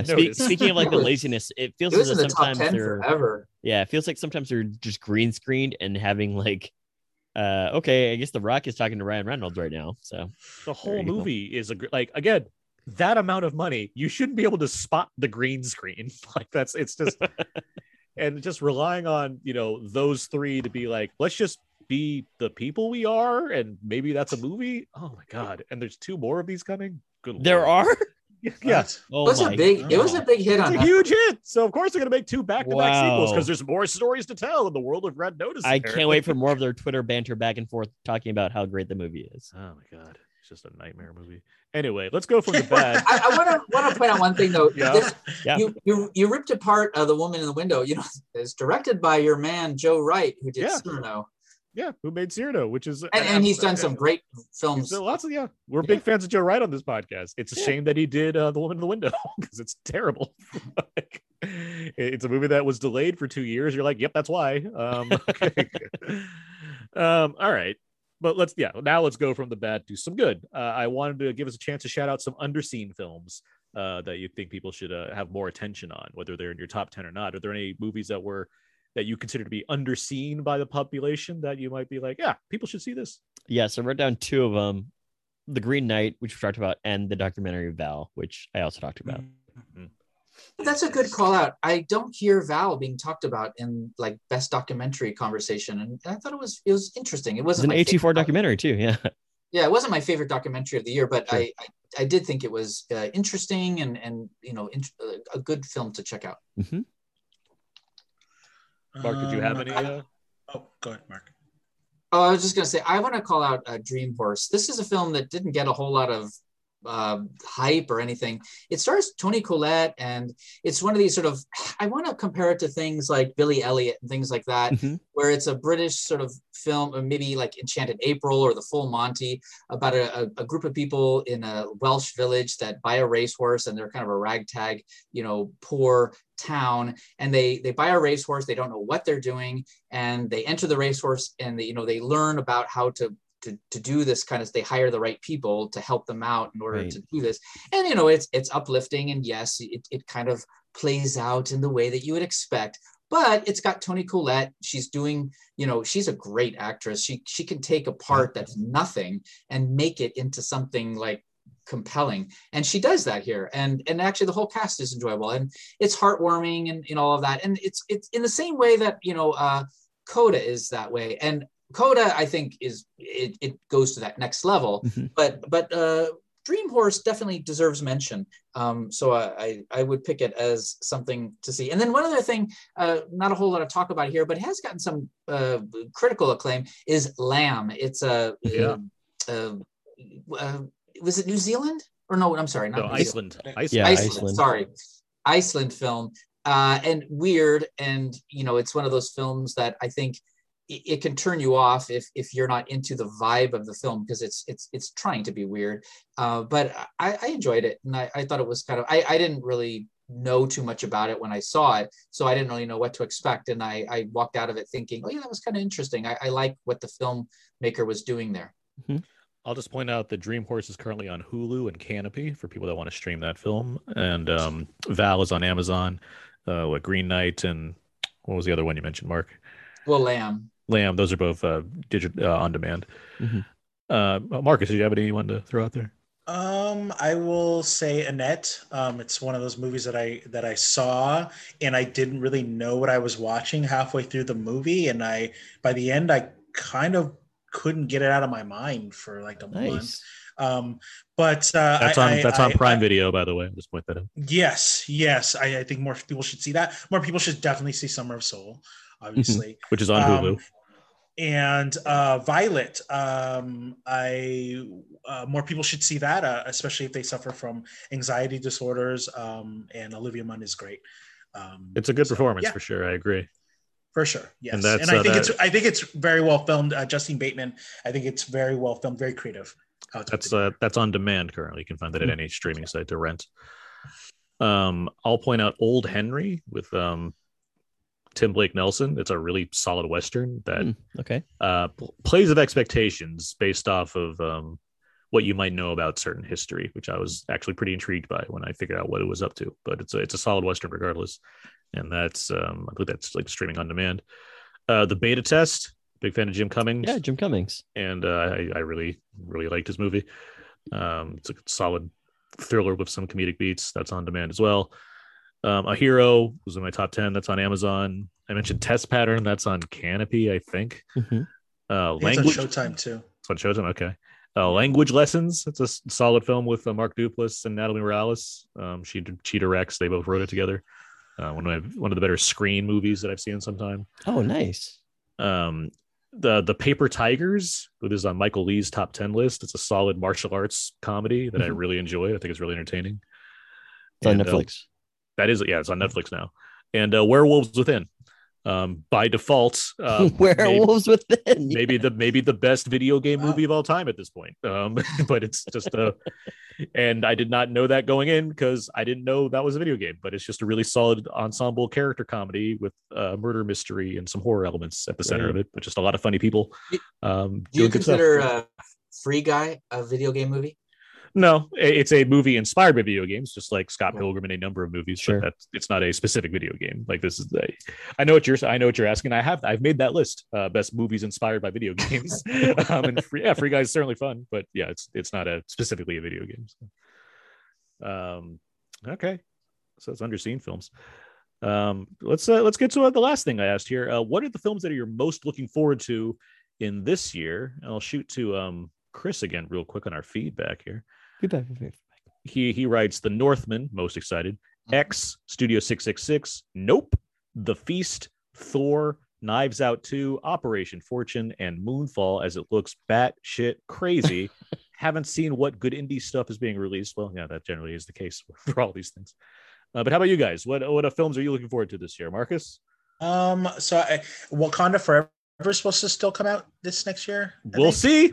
We'll see. They're still filming right now. It's supposed to come out in November. The production's been delayed multiple times, including right now. Yeah. So, but that would be the Nope, of course, and I think a new all is tentative, but I think a new Ari Aster movie is coming out with Joaquin Phoenix. I'm not sure. I believe it's like The Disasters. It's like something. But yeah.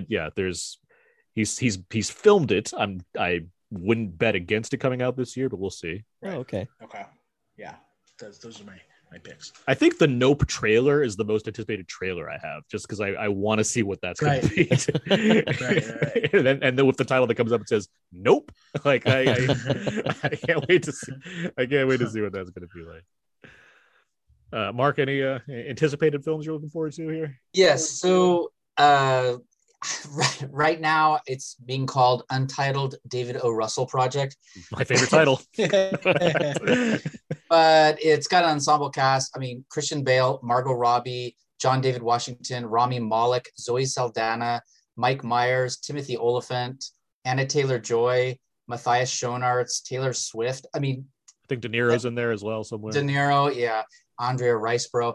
I mean, so I was one of the few people that actually put Joy in my top 10 the year that it came out. And that's the last film that David O. Russell has directed. So yeah, it's been a minute. Anything that he would direct, I would be excited about. But that cast just like ups the ante considerably.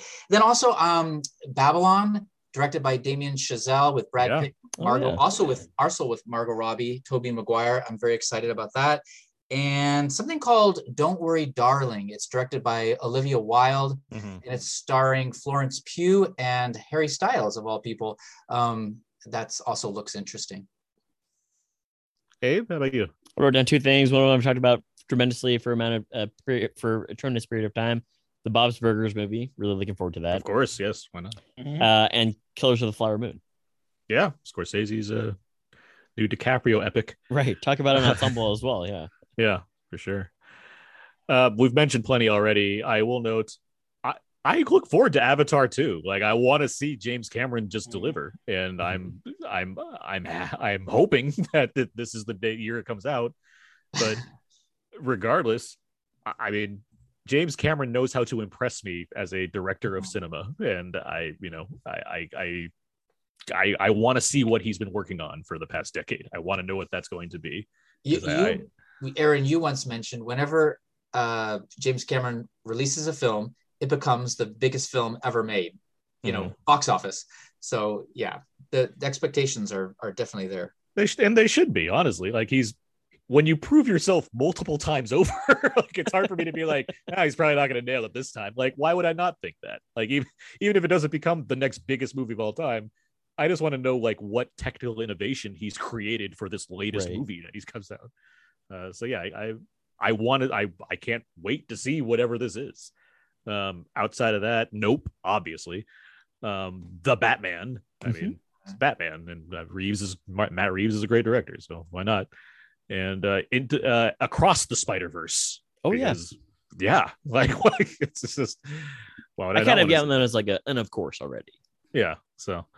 And I mean, there's plenty, like you mentioned, Ari Aster and Scorsese's got his thing. And there's plenty of stuff that, like, I don't know when it's happening, but it's coming soon. And yeah, I can't wait to see what those things are going to be. Like, there's plenty of stuff, as always. Lots of directors that we're fans of on this podcast that have movies coming out this year. Hey, so. Aaron, when's your movie coming out? When's what? When's your movie coming out? We're set to go into production pretty soon. Okay. Anna's working on her vocals. So it's a musical. It's like it's one of those musical gangster comedies slash Gangster Squad the musical slash hip trendy new wave dramatic action flicks. For sure. Got it. Yeah. It's going to please everybody. It's also secretly a Western, so don't tell anybody. Okay. It writes itself. Yeah. Pretty much, yeah. Once pen got to paper, it was like I was like Evil Dead 2 possessed hand, just putting all the That's what happened there. Right. But guys, I think we did it. I think we talked about marathon session films of 2021 and plenty of things to go with that. Along with hearing plenty of other top 10s as well throughout this episode. So again, thanks for all the guests for chiming in with Indeed, yeah. Thank you to all like the 13, 14, 15 guests that chimed in. Aaron, in an homage to Dune, you might have to do a part 1 and a part 2. Remember when we did do that? We did do that one year. You did that a few times. Yeah. I mean, this is verging on 3 hours and you haven't even added the top 10. So I'm just saying. Yeah. Well, it's all going to come out smoothly. I guarantee this. Indeed. But that is going to do it for this week's episode. And so you can find all my work at thecodeofzeke.com. Everything I do ends up over there. I'm also writing for League of Entertainment for movie reviews, Why So Blue for Blu-ray reviews, and Variety occasionally for some interview stuff. And I'm on Twitter at Aaron's PS4. Abe? You can find more fun stuff over my Instagram, abe.mua, and twitter.com/walrusmoose, #onto the Oscars. Mark Hoban, where can people find more of your work online? You can read all my reviews at fastfilmreviews.com, and you can also follow me on Twitter, Mark_Hoban. Marcus Robinson, where can people find more of you online? Moviesmarcus.com, at moviesmarcus on Twitter, and at moviesmarcus1 on Instagram. And yeah, I'm pretty friendly. Plug your merch. I always, oh yeah, Doodles Marcus. If you want to get mad, if you want to fight, I'm on Doodles Marcus. If you want to argue with me, I'm pretty left leaning. So, but I'm always down. I'm always down. But for movie stuff, Movies Marcus won. You can find all the other episodes about Now with Aaron and Abe on iTunes, Audio Boom, Spotify, and Stitcher. SoundCloud, Podomatic, and HHWLOD. Feel free to email us your picks for the top movies of the year and whatever else at outnowpodcast@gmail.com. We would love to read it, or you can post it on our Facebook wall, facebook.com/outnowpodcast, or tweet at us at twitter.com/outnow_podcast. And follow us on Instagram. We update every week with links to the episodes and pictures and more at instagram.com/outnow_podcast as well. Next week, there's no new movies coming out, but the Sundance Film Festival is in full effect. So we'll probably have a Sundance related episode along with some catch up stuff. So stay tuned for that. Thank you once again, Mark and Marcus, for joining us for this top 10 episode. Thank you, Mark. Thank you, Marcus. Yeah. Thank you for having me. Thank you for having me. For sure. I look forward to this new year full of films. And that's going to do it for this week's episode. So until next time, so long. And goodbye. We don't talk about Bruno, but it was my wedding day. We were getting ready and there wasn't a cloud in the sky. No clouds allowed in the sky. Bruno walks in with a mischievous grin. Thunder. You're telling this story or am I? I'm sorry, maybe that go wrong. Bruno says it looks like rain. Where's he tell us? In doing so, he floods my brain. Abuela gets the umbrella. Pouring in a hurricane. What a joy you stay, but anyway.